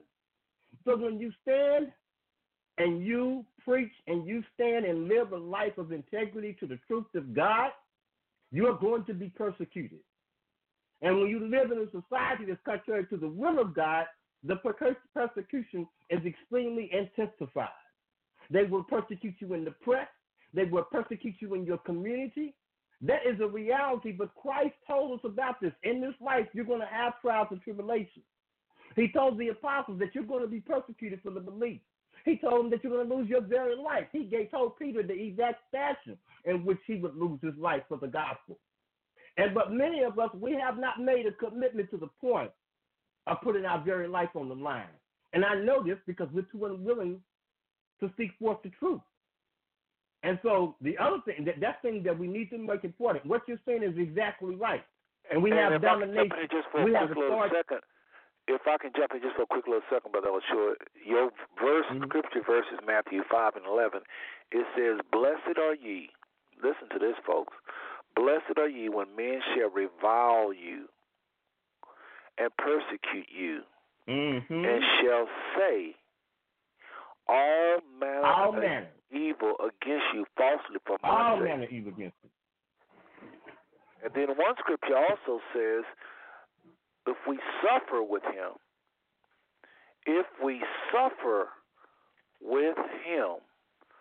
we shall also reign with him. And that's coming out of 2 Timothy 2:12, and I'll read that really quickly. It says this. Listen to this, folks. This is your Bible.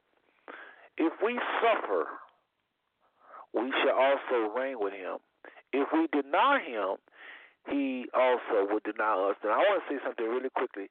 Most of the church, and when it first became the church, there was a lot of persecution right away. Now, I got to say this because most of the persecution, people that died and all that, was leaders. They got it. They really did get it. The prophets. A lot of laymen got it too. But just know this, everybody that's born again ain't going to be beheaded. But even if your attitude should be, if you are beheaded, I'll be beheaded. That should be your attitude. I know we're not taught that. But that should be your attitude.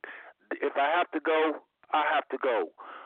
That should be your attitude. But I don't think everybody in the church is going to get killed. I don't think that. I don't think that's what Brother LSU is saying. But he is saying that if you stand up to the powers that be, which is in most cases going to be leaders in most cases, most leaders is going to, I say, is going to get this kind of persecution if you're a true leader. And a lot of your flock, too. If y'all are on the cutting edge and really speaking the word of the Father, the enemy is going to hate you. Some of your members will die. Some of your members will be bombed. You know what? I guess what I'm saying is this, and I don't know if I probably shouldn't try to soften the blow. But because in the early church we hear about 500 was saved, and I don't remember reading that all of them died or anything. So that's not what we're saying. We're just saying that you should have the heart. You should be ready to die because you just might have to die. That's the attitude. You should have a martyr's mentality. Like the Bible tells us to wear this world like a loose garment. Just know that your life might be required. That's how you're supposed to go at this thing. But is it going to be required every single body? No, that's not what we're saying. But your attitude should be, I'm living this life for something that's coming, not so much living this life just as though this is only living. Go ahead, brother. Well, let's look at the context of that, too. And this is why it's so vital, my people. It's so vital, Israel. It's so vital, Church of the Living God. I have committed most of my adult life to trying to understand one book. I have hundreds of books in my library. But all my life I've been committed to understanding one book because I understood that my very life was centered and oriented in that book. And that's why I thought when I went to ORU, I didn't really want to know about theology. That's not what I was seeking. Because anything I understood from the scripture, I knew that I would get it through the Holy Spirit if I subjected myself and died to my flesh enough to be able to hear his voice. But many times we're understanding things because we don't understand the history. Seth, this is the only point thus far tonight I differ with you. 90% of the early church were martyrs. Have we forgotten that Colosseum that stands right now in Rome, which used to be Constantinople, that Colosseum was used to fill it up with Christians and then turn loose animals on those Christians to divide them. That was the sport of the Roman Empire. The particular empire that we live in, it is an absolute replica of that same empire. They became so hostile towards believers that they were killing them at will. And we have to understand that the times that they were living in were nothing but a precursor to the reality that we're coming about. The reality is that we no longer redeem the times. We're not what the scriptures say, the days of evil. We don't understand the days of evil. And just as it was in the days of Noah, so as it is now. Men are marrying and giving in marriage. In other words, going on about your business when we don't understand that all the signs are around us that we are fastly approaching towards the end of this age. And the only people who seem to not be cognizant of that, the people who should know it better than anybody, are so-called Christians, the church. And we don't see the signs. The reason we don't see the signs is because we have been fed a bunch of lies that says we don't need to read the Old Testament because that's the law and that is dead. So therefore, we don't need to consume ourselves with that. But we just put all our emphasis on the New Testament, don't understand there were a lot of political things going on in the events that occurred in the New Testament that 99% of believers not even aware of.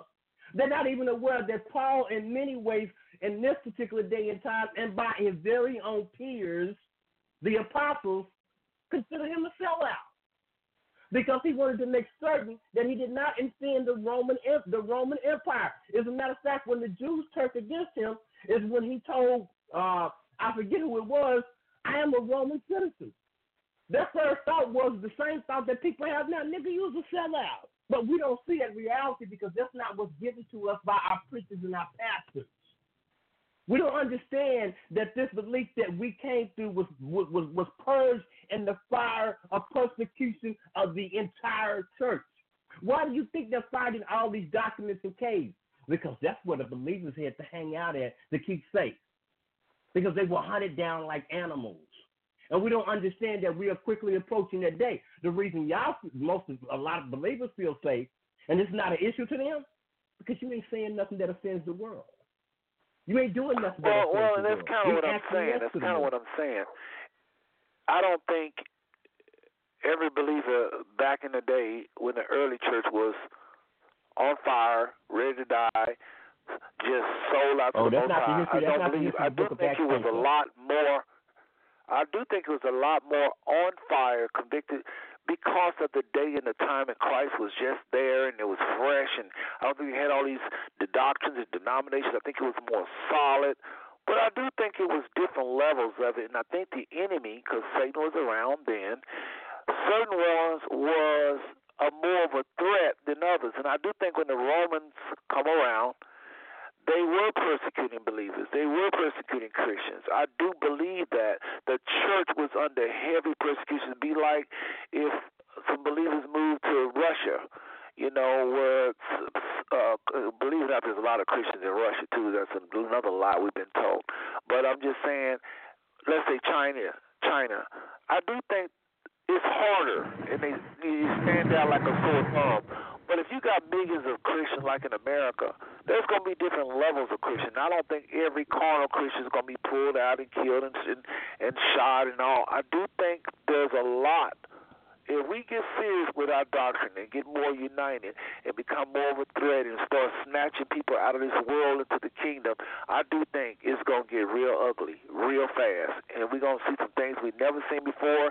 It is going to be hundreds of people dying, beheadings, all kind of things. But I don't think all of these church people that's in the church is going to suffer. That's all I'm saying. It don't mean I'm trying to butter it up for nobody. You still should have the mentality that you would die for your faith. Every one of us supposed to be living our life unto the Most High. Our body don't belong to us. It's easier said than done, but we're supposed to be that way, presenting our body a living sacrifice, knowing that if it's your time to go, it's your time to go. Like you said earlier, blessed is the saints, the death of the saints. The Bible talks about that. Nobody want to rejoice at funerals, but it does actually say that. So I hear what you're saying. And I think we're saying the same thing, to be very honest. So, listen. Again, I just want to say to everybody, you listen to the Five Smooth Stone Network. Brother LSU is doing his thing. He's taking a baton and running with the second half. I ran with the first half and letting this brother do his thing. He's going to go back to here in a little bit. But I just want to remind everybody, if you have a question or comment, press 1, press 1, press 1. I'm looking at the board now, and I don't always look at the board. And sometimes your hand, you could be at the bottom, and I don't see it. I have to scroll up and all this. So if you have a question or comment for the brother, press 1. Otherwise, I'm going to go back to him and just hit this a little harder. Well, actually, let's do something. I want to play devil's advocate, because you're talking about saints and persecution and all that, and I do think it's coming if you really, really, really live for him. I'm serious. If you do something great to the kingdom of Satan, they ain't going to just take that twirling. But remember, we do have angels and do have protection. The Father ain't just put us all out to slaughter. There's certain people that's going to be martyrs. They call from the foundation of the earth, from their mother's womb. They call to be headed. Those people are going to rule and reign with Christ. The Bible says those that have been headed is going to be resurrected ahead of the other saints to rule with Christ and become 1,000 years. Everybody is not called to be that martyr. There are some people that is going to be martyred. But in the meantime, there are going to be some miracles. There's going to be some people that say, you know what, they put us in prison, just like in the book of Acts. They put us in prison. They thought they was going to do this to us. They thought they was going to do that to us. But the prison doors open up, and these angels walked us outside of the city. There's going to be miracles. There's going to be miracles. The Father is going to show his power, too.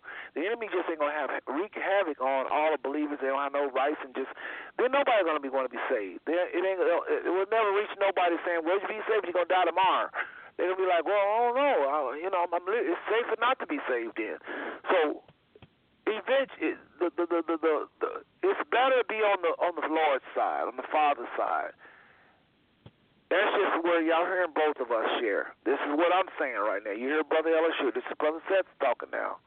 We may differ a little bit. I think we're saying the same thing. But there are going to be miracles. There are going to be people snatched from the mouths of Satan. There are going to be angels, because the Bible said they sent here to be ministers, those to be heirs of salvation. Then they're not going to go to heaven nowhere. They're going to be down here with us fighting. It's a fighting. And if it ain't time for me to die, I ain't going nowhere. When it's time for me to die, it's time for me to die. Some people going to live to be old. Some people going to live to be old. Some people going to be martyrs young.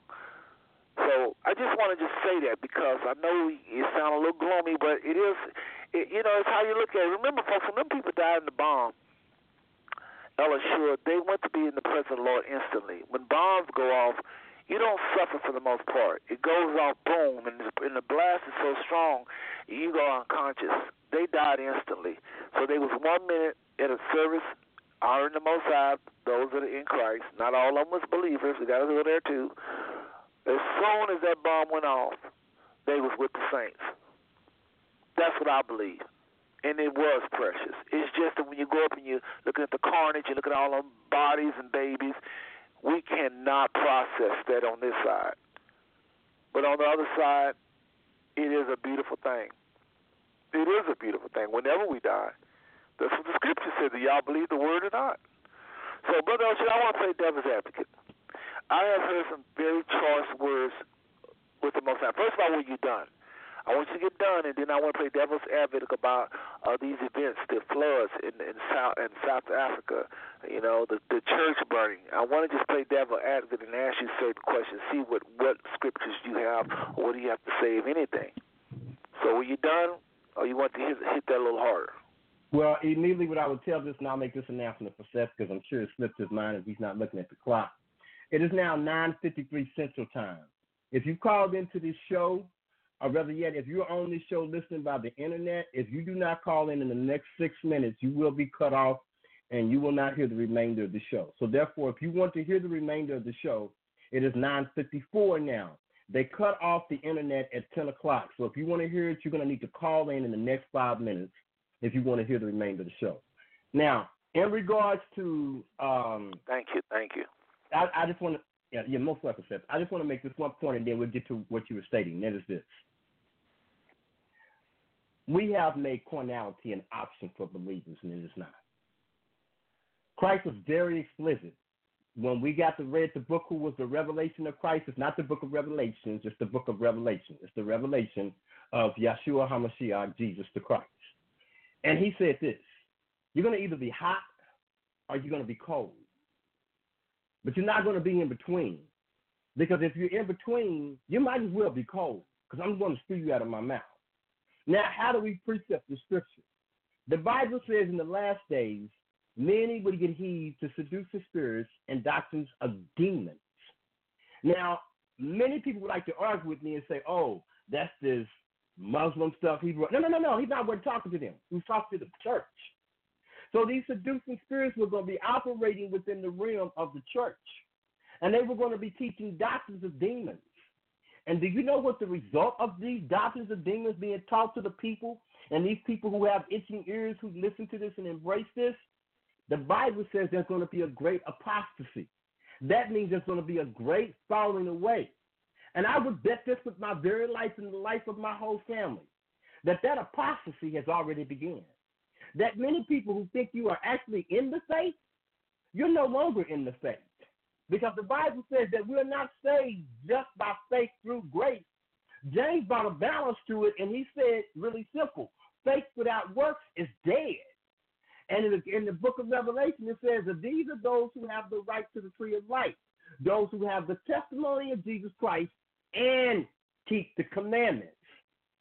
So the fact of the matter is, because we have inherited a form of our belief system that has become so watered down, that we have had a lot of people who go to church every Sunday, who sit in the pews, but in their heart, they have fallen from the faith. And the reason they're not aware of it is because the preacher lets them be uncomfortability in their carnality, because he is just as carnal as they are. Now, you can hate me and get mad at me for saying this, but on Judgment Day, I'll pray that the Most High brings my face and my voice to you to remind you that I am loving you right now. I am loving you in a way that's beyond what your mind may not be able to comprehend right now. Because I'm going to tell you right now that now more than any time is a time where we lock in, we don't pull away. Now is a time, any time where we stand and we don't live safe. Because there is no room for safety. There is no room, and the days of carnality are coming to an end. Carnality can cost you your life. Like the brother said, we have dominion and we have authority. But when you get caught in carnality, you just stepped out of your place in that authority. And that means the devil can take you out in that very moment. And that's what he seeks to do, steal, kill, and destroy. So there are men whose motivation is to line their pockets and not to save your soul. And what I'm telling you right now, whether you like me or not, may the Holy Spirit bring it to your remembrance. May you do what Second to tell me, quoting the Apostle Paul, consider what I say, and the most Holy Spirit will give you understanding. But the fact of the matter is that we have become too lax in our faith. That's why we live in a nation that's supposed to be grounded on biblical principles and grounded on the Word of God, but it is one of the very few Western nations that has legalized homosexuality. Because what has happened is that we have checked out of the fight. And so when Seth talks about having authority and walking in dominion, it means more than casting the devil out of the person that's sitting in the pew next to you. It also says be wise to the devices of Satan. But this brother who has been on this show, and it has been 5 or 6 years running, he has basically committed his life every week to making you people aware of the devices of Satan. But very few listen. Because when we tell you that, you think we offer to some kind of conspiracy theory, because you're not wise to the devices of Satan. You don't understand that you are literally fighting against the God of this world, and he holds the door to the gate of hell. But the fact of the matter is that while we're sitting here being attacked, we're supposed to be on the attack, because the gates of hell will not prevail against the kingdom of God, but it will prevail against Christianity.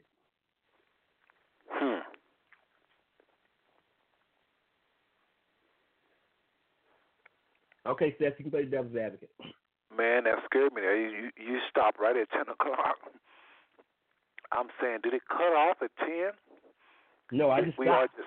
But anyway, brother, let's play devil's advocate. Where was the Most High doing all this? Why did he allow this to happen with these 290 people in Sri Lanka? Even though we're not talking about all the ills of the world, you can throw it all in the same conversation. Where is the Most High?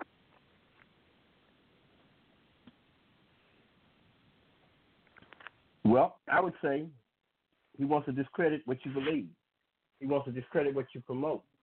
And now, if I was the devil, the dime would be the most opportune time, because we're more vulnerable than any time than the body of Christ has been in the history of the world.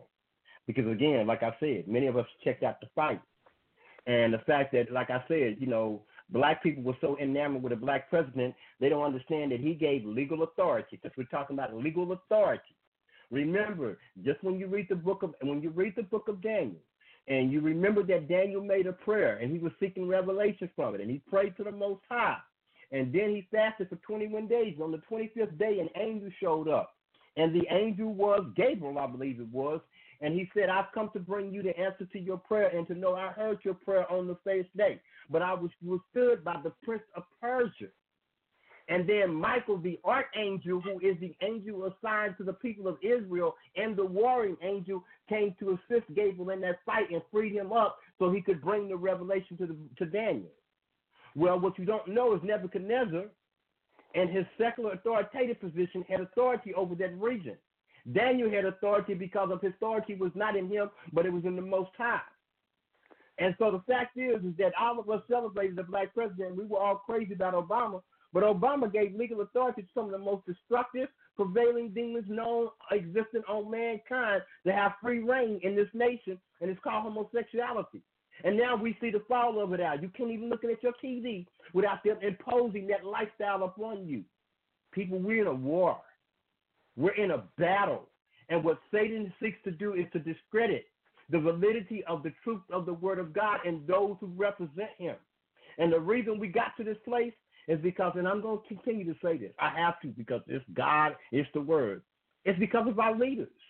Our leaders have relinquished. They would rather ride around in Mercedes-Benz and live in nice houses rather than committed. All of the authority that you were given, Seth, and that dominion, it was not for us to live in a life of grand prosperity. It was for us to fight the hells of demons as we proclaim the gospel of truth. That's what that authority is for. Initially, that authority was for us to maintain this earth. It was to govern this earth. But now, just like the black community in America, and people talking about what we're going to do with black folks, how we're going to resolve this, it's out of your hands. All you can do is do what you were instructed to do, to speak the word with all boldness, to be diligent and vigilant. But the fact of the matter is that the situation now is all we're doing is maintaining and trying to hold the battle line until our King of Kings and Lord of Lords shows up on the scene. And if I wasn't talking Christians, I'll tell you exactly what he's going to do. He's going to tear that ass up. That's right. That's why when the world does what they do, I tell them, have your time now. Because when he comes back, that's why you see a song on my face. When we ride on our enemies, Yahweh Shah said this. Jesus said this. Will I not avenge my enemies? Oh, but this is what you call the crux of the scripture. Because he said this. But when I show up, am I going to find faith on the earth? Because if I have faith in the Most High, Yahweh, if I have faith in Yeshua, King of Kings and Lord of Lords, if I have faith in the word that they have spoken to me, I don't care about you putting no bullet in my head because I preach the truth. I'm going to stand right on your face and say, make sure you get me front and center. Because make sure you do the job. Make sure you do the job right. And I want you to know, I will be back. See, we don't live like that. We don't live with that type of confidence that we're willing to lay it all on the line. And I'm telling you, people, do not believe this carnal, milky-washed, lukewarm Christianity and thinking that you can give half and then you're going to get all. No, he don't work like that. Brother Seth, one on the other line, told me some years ago, Yahweh is a stubborn God. He does not change. He is the same yesterday, today, and forevermore. But today, instead of opening up the earth and swallowing 1,000 disobedient, hard-headed, rebellious Israelites, guess what? It's real simple. He's just going to remove his hand and turn you over to the enemy. Holiness. And when I say holiness, part to God. It's time to quit living a politically correct life because you are afraid of losing your comfortability. The problem in America and the reason we're not like those people in Sri Lanka, who probably those who were living, who did not die immediately, they were rejoicing before death came to them. Because for them to preach the gospel, it means their very life. We have become so comfortable that we have walked off the battlefield. And like David, when the times when the kings go forth to battle, but David stayed at home. And what happened to David when he stayed at home? His behind got into sin. And that's what's happening with so many of us.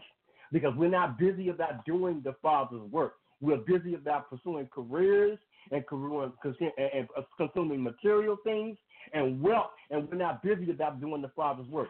I'm not a rich man by any standards. I'm a very poor man. But I wouldn't care if I'm poor for the rest of my life because I know that this life is nothing but a blade of grass. When you get faced with immortality, you realize it's here today and gone tomorrow. So I would rather spend this 70 or 80 years that the Most High has given to me investing in my future because that future can last 1,000 years. And not only do I come back to be present in the midst of that, but I come back in a position to rule and reign with him. So my people in Sri Lanka, I salute you. I salute you for your sacrifice.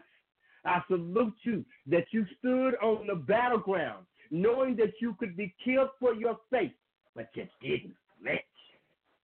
I like that. Paul and James and all them did it, and all those early saints who were being martyred, who were being ushered in, and they were letting lions loose to them. They were being hunted like dogs where they had to hide in caves. Woo-hoo! I'm in their company. I'm counted among them. I'm counted among those people listed in the book of Hebrews, the 11th chapter, called the Hall of Fame of Faith. So, yes, he says, I shall come back to avenge my enemies. But to you, my people, I ask you, When I return, will I find faith on the earth? Or will you be so hearted? Will you so be fearful? Last thing, wars and rumors of wars. And why were these wars and rumors? Because a rumor of war is not a war. What you have going over in so-called George Bush, a lot of the stuff that Breeze encountered, his war on terror, that's called a rumor of war. And why do they do that? Christ said it. Men's hearts failing them because of fear. What happened in Sri Lanka, what happened in the churches here, which was done by racists, white supremacists, this is done to make us fearful. This is done to make us draw back into tradition. But what we should do is that when things happen like this, we should be just like that book in the church and that church in the book of Acts. Well, you know when they got persecuted, Seth? Do you know if you go and read every time they got persecuted and they stood up to it, that the gospel spread even more? It spread powerful. Well, brother, I'm going to tell you, it's a hard word you're delivering tonight because people don't normally hear that one. It's a hard word. But it's very sobering and it's very true. You know, we just don't think like that. And there's very few people that even, you know what, I hate to say this, but a lot of people, this kind of message would run off. It would just scare the hell out of them. You know, they don't understand. But you know what, I want to say this, you know, again, I'm playing devil's advocate here, but I just want to make this little side road, then I'm going to, actually I think I'll take a quick little break, and then we're going to come back, and I got some more, again, playing devil's advocate. I got something really for the listeners. They're going to really like this, and a lot of y'all feel like this. But let me just say this. If you don't believe in evil spirits or you don't believe in spiritual warfare, forget evil spirits. How about angels? Just go there. If you don't believe in angels, really believe that there are angels on this earth. And remember, nothing happens on this earth unless man invite it. That's the truth. Man has to invite it. And so we're praying, Father, help us, and he helps us. Father, deliver me, and he delivers. And he can deliver you how you want. You're inviting him. Father, invite you to my home, my life. Deliver me, help me, take care of my children. When you pray all these prayers, this is when angels are dispassionate for a lot of things. And I really wish that we had the kind of boldness to talk. Over the years, I've heard all kind of testimonies about angels. And it's just amazing how there are people on this earth that you may be in your family, may be your neighbor, and they just don't have these experiences. They just don't believe. So we start talking about things like angels, they don't believe. You start talking about miracles, they don't believe. And let's take a little break here, but if somebody don't believe in angels, demons, rankings, spiritual warfare, how one will put 1,000, two should put 10,000, the power of agreement, soul ties, familiar spirits, it's going to be hard for them to fathom, really, the Illuminati, because the Illuminati believe in these things. Ooh, the more that's powerful a good point, you get that's a good up point. the food chain, the more you're going to hear this. It's really weird. The most powerful people believe this, and it's like all these folks out here is protesting. So many of them don't believe none of what we're talking about. And you're thinking, man, how can I go to war with you? You don't even believe. I'm not getting it down like I feel. Yes, you are. Go ahead. You own it.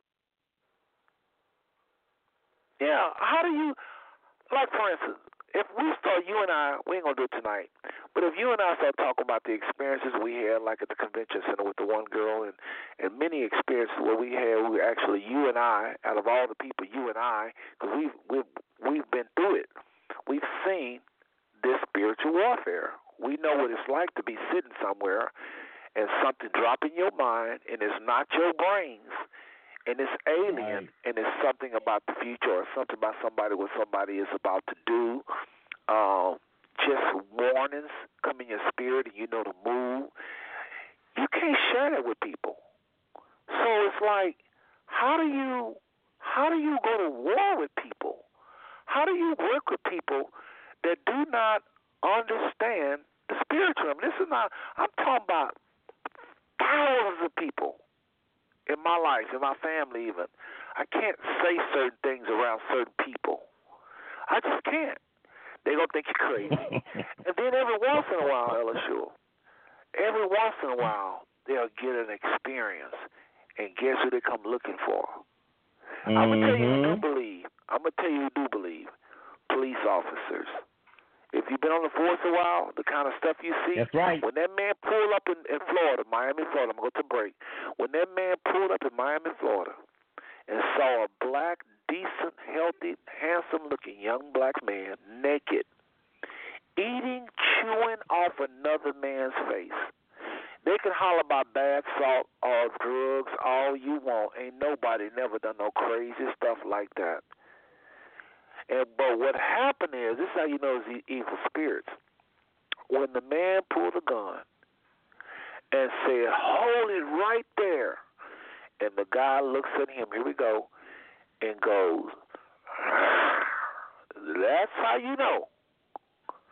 When the little young white girl pulls up at McDonald's and she is on a rage, and the man tells her, we don't have chicken McNuggets, ma'am. And she gets upset, and something in her takes over. She even says this, don't let me return to my lower nature. And what happened next at that window at McDonald's terrified the nation. Anybody that saw that video. And there's thousands upon thousands upon thousands upon thousands of cases like this. You got people walking around, and they believers, and they saved and sanctified, and they say filled with the Holy Ghost, and they don't believe none of this. You're thinking to yourself, how much of a threat? Oh, I went with getting a little bit off topic, but folks, it's amazing. It's amazing. So when some people say, "Where's God at?" You're on a very good point, and you need to clarify that. You're on a very good point, because not only do we have demon powers working through individuals, what the Lord has revealed to me, and I can see it all the time, is that, remember, the word for witchcraft and sorcery, that comes from a root word that means pharmaceutical. A lot of these drugs that these people are prescribing for these people are literally drugs that have literally been devoted to the have been basically sacrificed to the enemy, and these people are consuming these drugs. And I ain't just talking about street drugs. I'm talking about people who take these mind-altering so-called antidepressants. They'll tell you on the package, if you do this, it'll have you all these violent thoughts. That's satanic, but people are not aware of it because the devil is slick. Powerful, powerful, powerful. Well, folks, listen. Good night. My goodness, this brother always does this. He always does this, folks. This is what he do. Well, let's take a little break. I got, for many reasons. Let's take a little break because I don't want to overwhelm y'all. But, again, those of y'all that's blaming God, you at least got to know about spiritual warfare. How you going to blame God and you don't even believe in angels? You barely do really believe God, some of y'all. And it's people what gives me people blaming God and they don't understand the devil. You at least got to understand what the devil is doing, what he's not doing. And then I can see you maybe understand. I can see it, but you don't even believe. You don't even believe. Goodness. Well, anyway, folks, listen. Again, you've been listening to the Five Smooth Stone Network. I'm Brother Seth. Got Brother LSU all the way in Fort Worth, Texas. And he is just firing away, saying some things that I know y'all ain't going to hear in y'all churches. But he loved the church. He just had trouble with the message today, this comfortable message. And he feels like there's going to be some martyrs if you really tell this thing right, if you live this thing right, because you're going to agitate the kingdom of darkness. But how can you get that over when people don't even believe in the kingdom of darkness? They're not even taught about spiritual warfare in their churches. What hope is there for the world when the church don't even understand? Some of them, a lot of them do. Thank God for thank the Most High for the Pentecostals and the even Catholics who really know the truth. They're not acting right though. But anyway, we'll be right back, folks. Take a little short break. I got a little ad to play about. Remember, what's coming up next week is we're going to talk about music. Those of you interested in the music world, we're going to have it on Jared Lowe. He's going to be talking about the music copyright laws. He's going to be talking about publishing. Oh, my goodness, all kind of stuff y'all never heard about publishing. All kind of things y'all never heard about copyright laws. He's talking about registering your work. This brother is really something. I was so impressed with him. Man, I got to have you on. They're going to be talking about performance right organizations. I never even knew what that was. PROs, what they call it. He's going to talk about something called the Harry Fox Agency. What's that's all about? These are the people that collect mechanic royalties, collecting royalties, and how to set your stuff up and protect your stuff. This brother going to a deep level. But anyway, we'll be right back, folks. Thank you for tuning into the 5 Star Network. We'll be right back.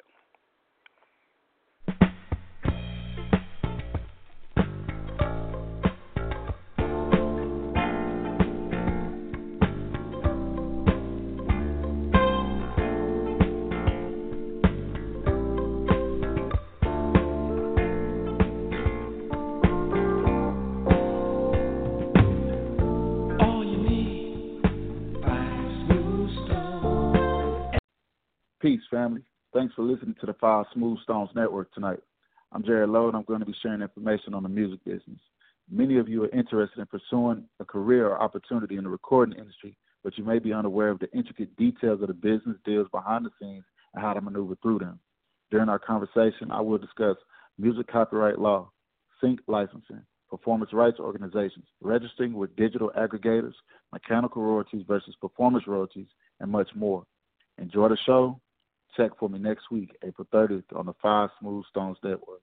Peace.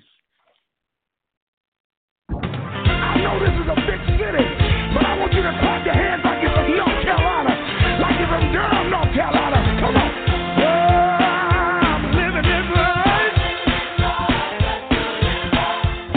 And with the love,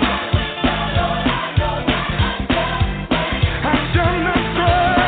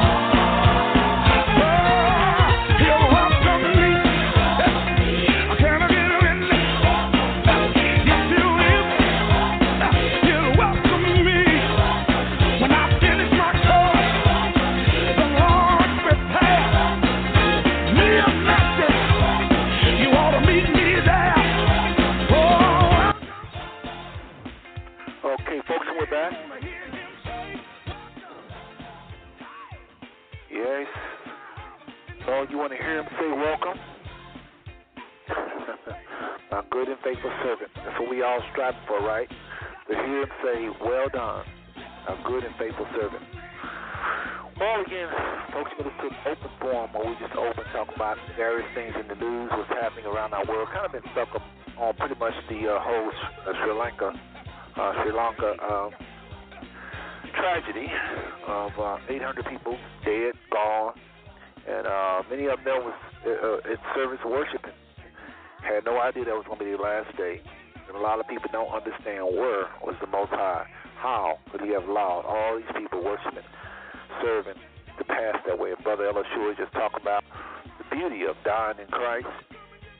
And I'm going to play devil's advocate and talk a little bit more about that. But it's not just that event. It's all kind of events happening in our world. People are blaming the Father, saying why He allowed this, why He make evil in the first place, and people just don't understand, And like I made it so clear on my Facebook, I talked about this very strongly, and I said it's very clear to me, very clear.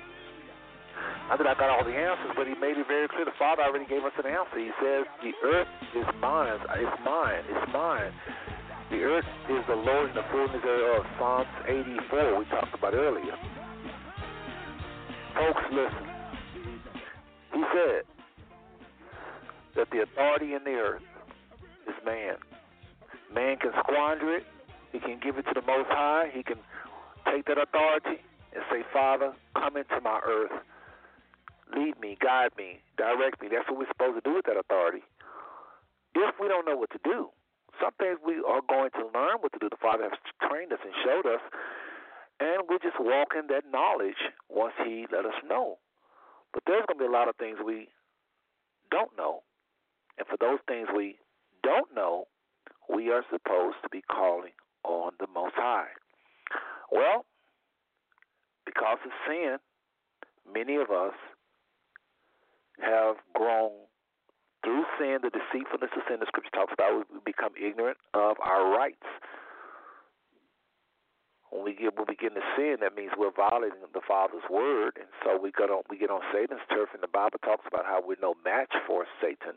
So we end up giving our authority, our dominion to Satan, and he ends up being the God of this world.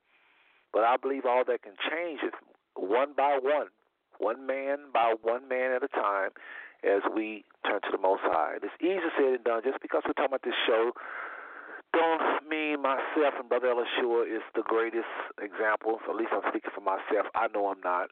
And I have given Satan play in my life many times and have suffered many times. But I also have given the Father leeway in my life and have been blessed many times. And that's one reason I do these shows, because I recognize we definitely, really, truly, all jokes aside, we are really, truly in the warfare. And there is a such thing as spiritual warfare. And there is activity with angels, fallen angels, and angels that are not fallen, which we call angels, and then those that are fallen we call devils. There is a warfare, and I don't know what to tell somebody if they talk about they understand, they want to go blaming the Father, and yet they don't even understand spiritual warfare. They don't understand what the devil is doing. They don't even believe in no devil. How are you going to blame the Father when you don't even believe?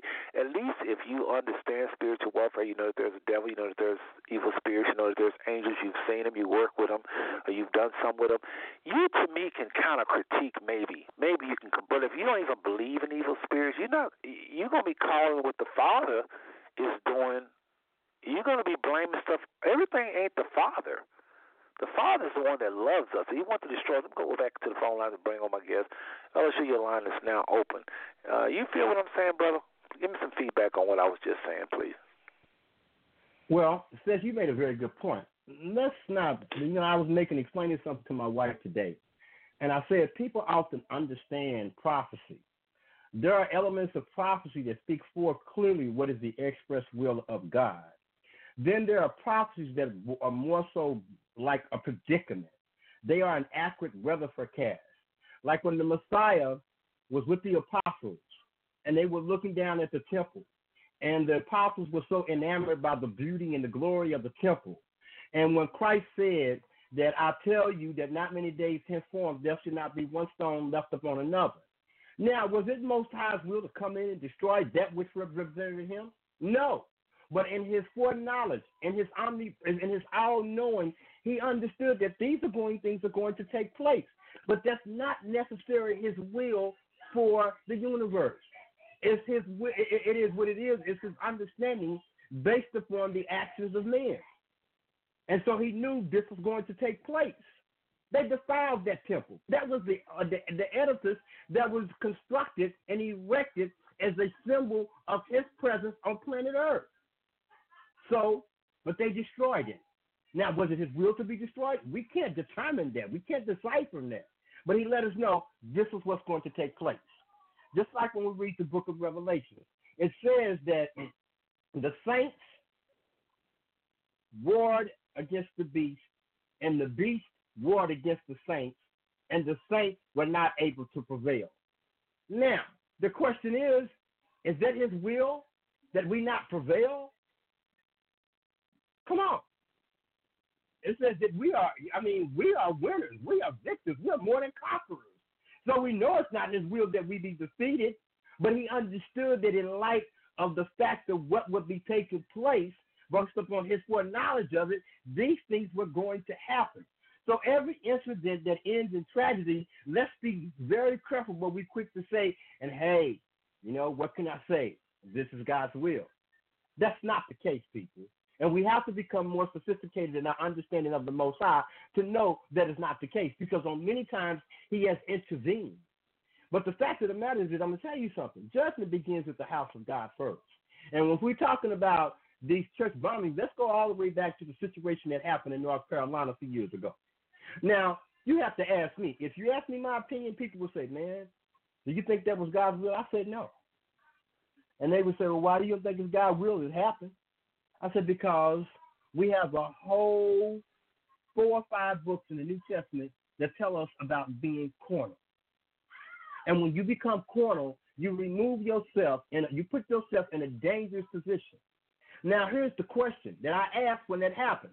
How could ministers of the gospel be sitting up in a building with a man consumed by a spirit of murder and nobody knew it? Because it's not complicated to me. Because there are professors who work in seminaries who teach so-called Christianity, and they ain't bit no saved in this wall I'm looking at in my house. So, what did you have? Carnal Christians slipped, and when they slipped, the devil came in and had his way. People say, wait a minute, that was God. No, that wasn't no glory to God. God didn't get no glory out of that. And what Seth said is very true. I'm telling you something that may save your life. People, you're going to have to walk in the Spirit. Because if you don't walk in the Spirit, your life can depend upon it. You'll get caught out there. How many people that did not show up to 9/11? On 9/11, 2001. How many of the people that stayed at home because they had this inclination, they had this prompting of the Holy Ghost that said, stay home today. Now, if they'd have been so concerned about getting that dollar bill, they were like everybody else who went in the building and found their burial ground in the building. Some people, no, we don't serve a God. When my son said, let me give you a perfect example, man. This is going to flip you out. I'm on the no worries, Seth. I'm good enough to handle this right now. I'm gonna take the 30 seconds. I'm cool, okay? I ain't gonna break down. And people, I apologize for last week, but you have to understand that when you get faced with immortality and the reality that your life is but a glimpse, you don't have time for foolishness. So I kind of get agitated if I got to spend 30 minutes about the word nigger. But let me show you something. When my son had a car wreck, they rushed into the hospital. I'm on one line, his mother is on the other line. And we are literally praying, believing, or what have you. I went to pray for him after I get off the phone. And the Holy Spirit said, really, you don't need to pray. Now, when the Holy Spirit tells me something I don't need to pray, and then he gives me absolute peace about it, my conclusion is that he's got it under control. I don't need to worry. But 3 hours later, my son was dead. But I had the absolute perfect peace. I was so peaceful that when I heard that news, you have to understand, me and my son, oh my God, sometimes we were more like brothers than sons because we were so much alike and we just got each other. And that's why it hurt me so bad. But literally, he died there, giving up his last breath, and I got the peace of God on me. And I remember sitting there and I said, God, did you just play me? that you just really just played me like that. You gave me peace, told me there was no need to pray, and he's dead. God said, because no matter how much you pray, you can't change what's already been said. And that gave me the ability to embrace and understand. And then your wife spoke to me, and your wife let me know. She spoke to me for things. And your wife was so pivotal in me embracing and just accepting that the fact that my son is gone. He's in the presence of the Most High. He's no longer with me. Because if she wouldn't have talked to me, I would have went just like every other person that is faced with this kind of traumatic reality and said, God, where were you at? I'm a believer. I've been a believer for over half my life. I have sacrificed my life to preach the gospel that you gave me, and my son died. Not the one who's running around killing and somebody putting bullets in people's head. No, my son died. But when I'm talking to your wife, she gave, because she's a counselor, so people don't be getting twisted wrong, because I know some people so corner-minded, they might go all the way out in the wrong direction. Seth's wife is a professional counselor. That's what she does for a living. So get your head right. But when she counseled me that morning, my son's body was not even cold. It was the words of encouragement that woman of God spoke from the throne room of God that gave me the strength and the faith to get up and go on, and to keep on moving and not live for his death, but to live my life in a way that says his dying was not in vain. Because even though he was 25 and I'm 57, he left a whole lot of lessons for me. That is absolutely right. We cannot always conclude when people die that it's God's will.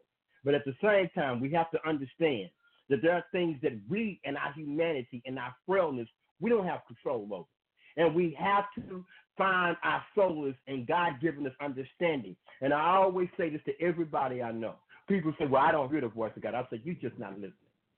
Because God is always speaking. We just don't have our ears attuned to the frequency. Because in order to hear him, you got to be walking in the spirit. And so many times we walk in the flesh, we're not able to hear God. But in the days that we live in, it's so vitally important that we walk in the spirit, that we don't be corner Christians. We're not in it just for the benefit package. We don't be just those lukewarm, trying to be safe Christians. We got to walk in the Holy Spirit. And this is the thing that people draw back to tradition, because they know if you get to walking with the Ruach Kodesh, that's the Hebrew word for the Holy Spirit, and you get to walking with him with intimacy, the Most High is going to make some demands on your life. And that's what people avoid, because they don't want to make them changes that he requires if you're going to live a life in concert with him. But people, I'm telling you, in the day we live in, that's why I tell my brothers and sisters who are Israelites or who are, because you're all Israelites, you just don't acknowledge it. You know, some of us are covenant keepers and some of us are not. But the fact of the matter is, I tell them just all the time, when I tell them, don't be praying to no ancestors, because that ancestor is dead, his body is in the grave, and ain't nothing he can do that can save you on this side of the planet. The only one who can save you, things get to the point that where they are beyond men's ability to bring remedy, is the great I am, the King of Kings and the Lord of Lords, and his Father. Those are the only ones, and they are one. So when we talk to one, we talk to the other. We don't do it without the other. He said, I and the Father of one. When you seen me, you seen the Father, because I am the perfect physical manifestation and representation of God on earth. So people, I'm telling you right now, to my brothers and sisters, all this ancestor worship and stuff, you're going to be like Anton LaVey. When that death angel came to get him, he wasn't, praise the Most High, I'm going on, or praise this devil. No. His wife said she heard the most galling, retching scream cry she ever heard in her life, and he began to scream out, no, it's not supposed to be like that. And that's why a woman who was married to a Satan, all of his Satanists, the premier Satanists in America who wrote the Satanic Bible, when she heard them cries, Seth, you know what she did? What'd she do? She fell on her face and cried out to God, what any intelligent person would do. Because she realized, boy, you a phony. And I ain't going out like you. So I'm telling you people, we're all into all these kind of esoteric, What you're doing is the same thing Eve did in the Garden of Eden. You're trying to eat from the tree of knowledge and evil when you've been given the tree of the knowledge of life, the tree of life. Anyway, Chef, go ahead. Very interesting, brother. Very interesting show. We got to wrap this up. Ella Shore, and I don't know what to say. That was a pretty, I don't know, man. It's the truth, though. It's just sobering. It's just we forget about this part of Christianity, this part of not Christianity, but this part of our walk, this part of the scriptures. We've taught something different now. Everybody's now trying to get their ship, and I don't blame them. Some of them deserve to get their ship, but while you're getting your ship, you got to understand, we first and foremost got to, and this stepping on my own toes here, but we have to die to self. We have to realize our bodies are a living sacrifice, and it's not our own. A believer is a person that supposedly have waived their right as a God, under God, little g, drop of the ocean, not the most high of the ocean. We're a drop. I like that. We're a drop. We wave our will. We wave our will and say, Father, not my will, but thine. And it's easy. I'm simply talking like I got it together. I don't. But we're supposed to act like this is his body. This is his body, not ours. It was ours, but we waive our will. We take that dominion and we waive it, and we're his body. And he is supposed to be commander-in-chief, working through the Messiah, and then the Messiah works through the Holy Spirit. The Holy Spirit moves on us to do this, that, and the other. Some of us, it's going to mean marching right into harm's way. Some of us, it's going to not be that. But we're all supposed to be ready at any point to lay our lives down as though it's already taken. We're supposed to, because in a sense it already is. We give it over to another person, another being. But in exchange, this is the greatest part of salvation. He gives us joy, uncomprehendable joy. The Bible says if we live right, that if we die to self and allow the Holy Spirit to live through us, the fruit of this Spirit dominating our life is joy, peace, long-suffering, which means you'll be tough, be able to handle things without crumbling. Faith, we'll be able to have faith and trust the Most High. That's when you really see the miracles. So I know it seemed like a gloomy thing we put out there, perhaps, a lot of death and destruction, but just know this, folks. Again, we're supposed to be the happiest people no matter what is going on with our bodies or persecution. The Bible says, praise the Most High. Blessed are ye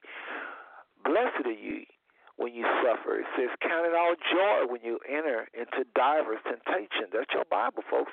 It says literally to count it all joy. I'm not playing. The Bible literally says that.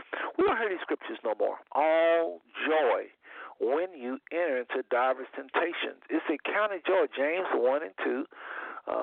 Check that out. I'm very serious, folks. That's your Bible. He says, count it all joy. So we don't count our tribulations as joy. We don't count our pain as joy. The Bible says, if you suffer with him, there's another scripture. If you suffer, this is what this brother was talking about. If you suffer with Christ, you will reign with Christ. If you suffer with Christ, you will reign with Christ. And you don't hear that scripture. You don't. You don't hear that scripture at your churches. You know you don't. And so we don't hear about that. All we hear about is go get your stuff. So all I'm trying to say is we need a balance. And this brother has brought a balance. And this is what we do. We're not just trying to be negative. We're just trying to let everybody understand that to be a believer is serious. It could cost you your life. So those of you that are saying why did the Most High allow these people to die, I'm not saying it was his will for them to die. I don't believe that. The Bible said, if these come to kill, steal, and destroy. I just believe, even though it's not his will, some of us are going to die because of evil people like that, and we just got to know that. And it may scare some people into going to church and saying, I ain't never going to church on Easter no more. Well, okay, that's you. So I hope everybody understands that the Father is a loving Father, a loving Elohim, a loving God, Father, and He is trying His best to preserve His man, and He does judge His man. He is, but even in His judgment, it's all to bring us to a place of repentance and walking closer to Him. Okay, this is the life. What this brother's talking about, he might have told y'all some of the challenging parts of it, but this is the life, folks. The Bible talks about it. This is the highest premium life on the earth, to live totally sold out to the Most High. The Bible talks about a joy that's unspeakable. Unspeakable. You cannot put it in words.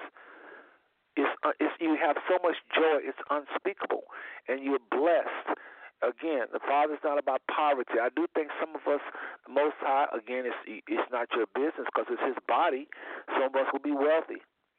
He don't need all of us poor and about to get killed. Some of us, He's going to need us to stand before the wealthy people. Some of us is going to need to be rebuking wealthy people. In order for that to happen, we can't be dead. He's going to put us in the White House. Some people are going to be among rich people. Some people, it's going to walk among the poor.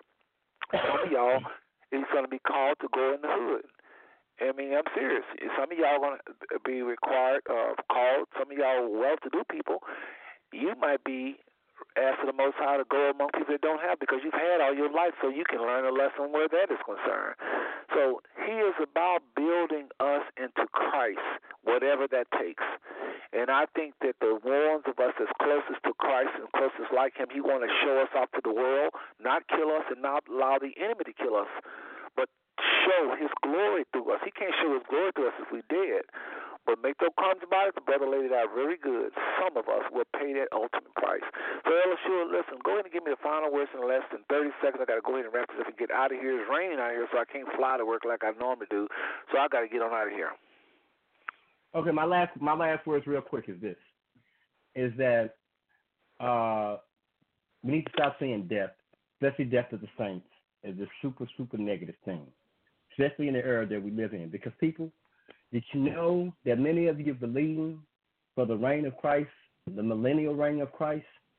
Do you know that in the time that we live in, there's only two things that get you in the millennial Christ? That you refuse to take the mark of the beast, which many will do, which many will not do, and their consequences will be immediate death. The other thing is that only option, that you die for the word of God. Otherwise, you're not going to be in the millennial reign. And don't mean you're going to heaven, but you're going to be asleep for 1,000 years while we kicking it in the kingdom. I'm saying we, because believe me, y'all may say I'm crazy or suicidal, but I read the book. I want to come back and rule and reign with my elder brother, my Lord and Savior, Yahweh Shai HaMashiach, y'all call him Jesus the Christ, and my brothers. When I say brothers, I mean sisters as well, in the kingdom. And I understand from the scriptures, Revelation chapter 19, that the qualifications to make it into that kingdom is that you died for the word of God, and you refuse to take the mark of the beast. Did you know even David, the king, will not be in the millennial reign of Christ because he does not meet the qualifications? But you wonderful, beautiful, blessed people who are living in the times that the apostles longed for, you get to live your life in a way that if death is the demise at the end of your life, that you have a great reward that nothing on this life can compare to, that you have 1,000 years of ruling and reigning, and the devil is in chains. Oh, praise the Most High. I look for that day. I love y'all. I appreciate you, Seth, for this opportunity. I was a little bit late, so that's why I stayed late. But now I got to fulfill my father's responsibilities and help the mother my wife get the children to bed. Seth, again, as always, man, I thank you for the opportunity. I do not take it lightly because I don't take the people who listen to your radio show lightly. And that's why I come anytime I don't bring you the best of me, I disappoint myself. And that's why I endeavor. I spoke with Seth early this morning. Well, not early this morning, but I spoke with him early in the day. And I said, Seth, I can't promise to be on the show. I'm feeling some kind of type of way right now, and I got to make sure I'll be quiet enough to hear. Well, I'm right in the place God wanted me to be. Because Seth, he gave a description to the show. He defined it. It's very sobering. Shalom, love you all. Seth, I appreciate you. Catch you next week. All right. All right, brother. Appreciate you. And Elder Brother Elishua, I'll just talk with you off the air, brother. Anyway, thanks for coming on. All right, moving a little faster, folks, because we got to wrap this up. I'm going to play one more time Jared. He's going to come on next week. Next week, Jared Lowe. Jared Lowe is going to be talking about being in the music industry, getting your money, just all kind of ways of making sure you don't get robbed, your rights. Just listen to this. I'm gonna let him talk about it real quickly, and then we'll play one final song. We'll be out of here. Love every single one of y'all. Ain't nothing you can do about it. I mean that. Here comes Jared Lowe. Peace, family. Thanks for listening to the Five Smooth Stones Network tonight. I'm Jared Lowe, and I'm going to be sharing information on the music business.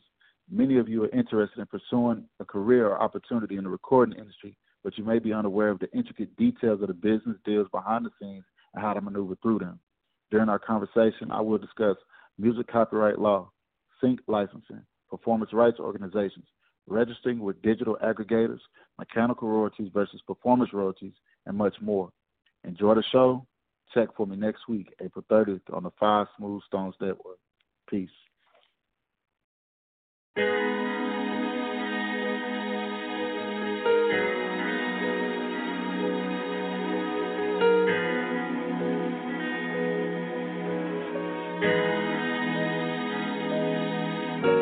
Our people are dying slowly every day. The enemy's trying, attacking every way he can. We gotta fight, we gotta fight, we gotta fight. You see, in this generation, materialistic, swallow the mind of these innocent children, yeah. We gotta fight, we gotta fight, we gotta fight. Oh, you see the fame and the drugs, the money, the lust, the violence, the hatred, and we must see the blood of Jesus.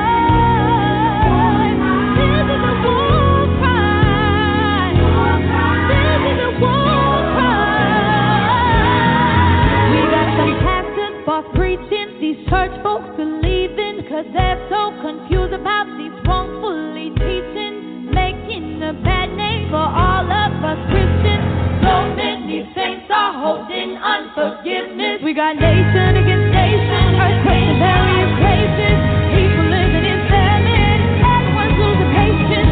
This is a war cry that everyone needs to hear. I can feel it in the air that the end is near. Devil, you can't have my mind. Devil, you can't have my soul. I belong to God, and I'm fighting you up with the power of the Holy Ghost.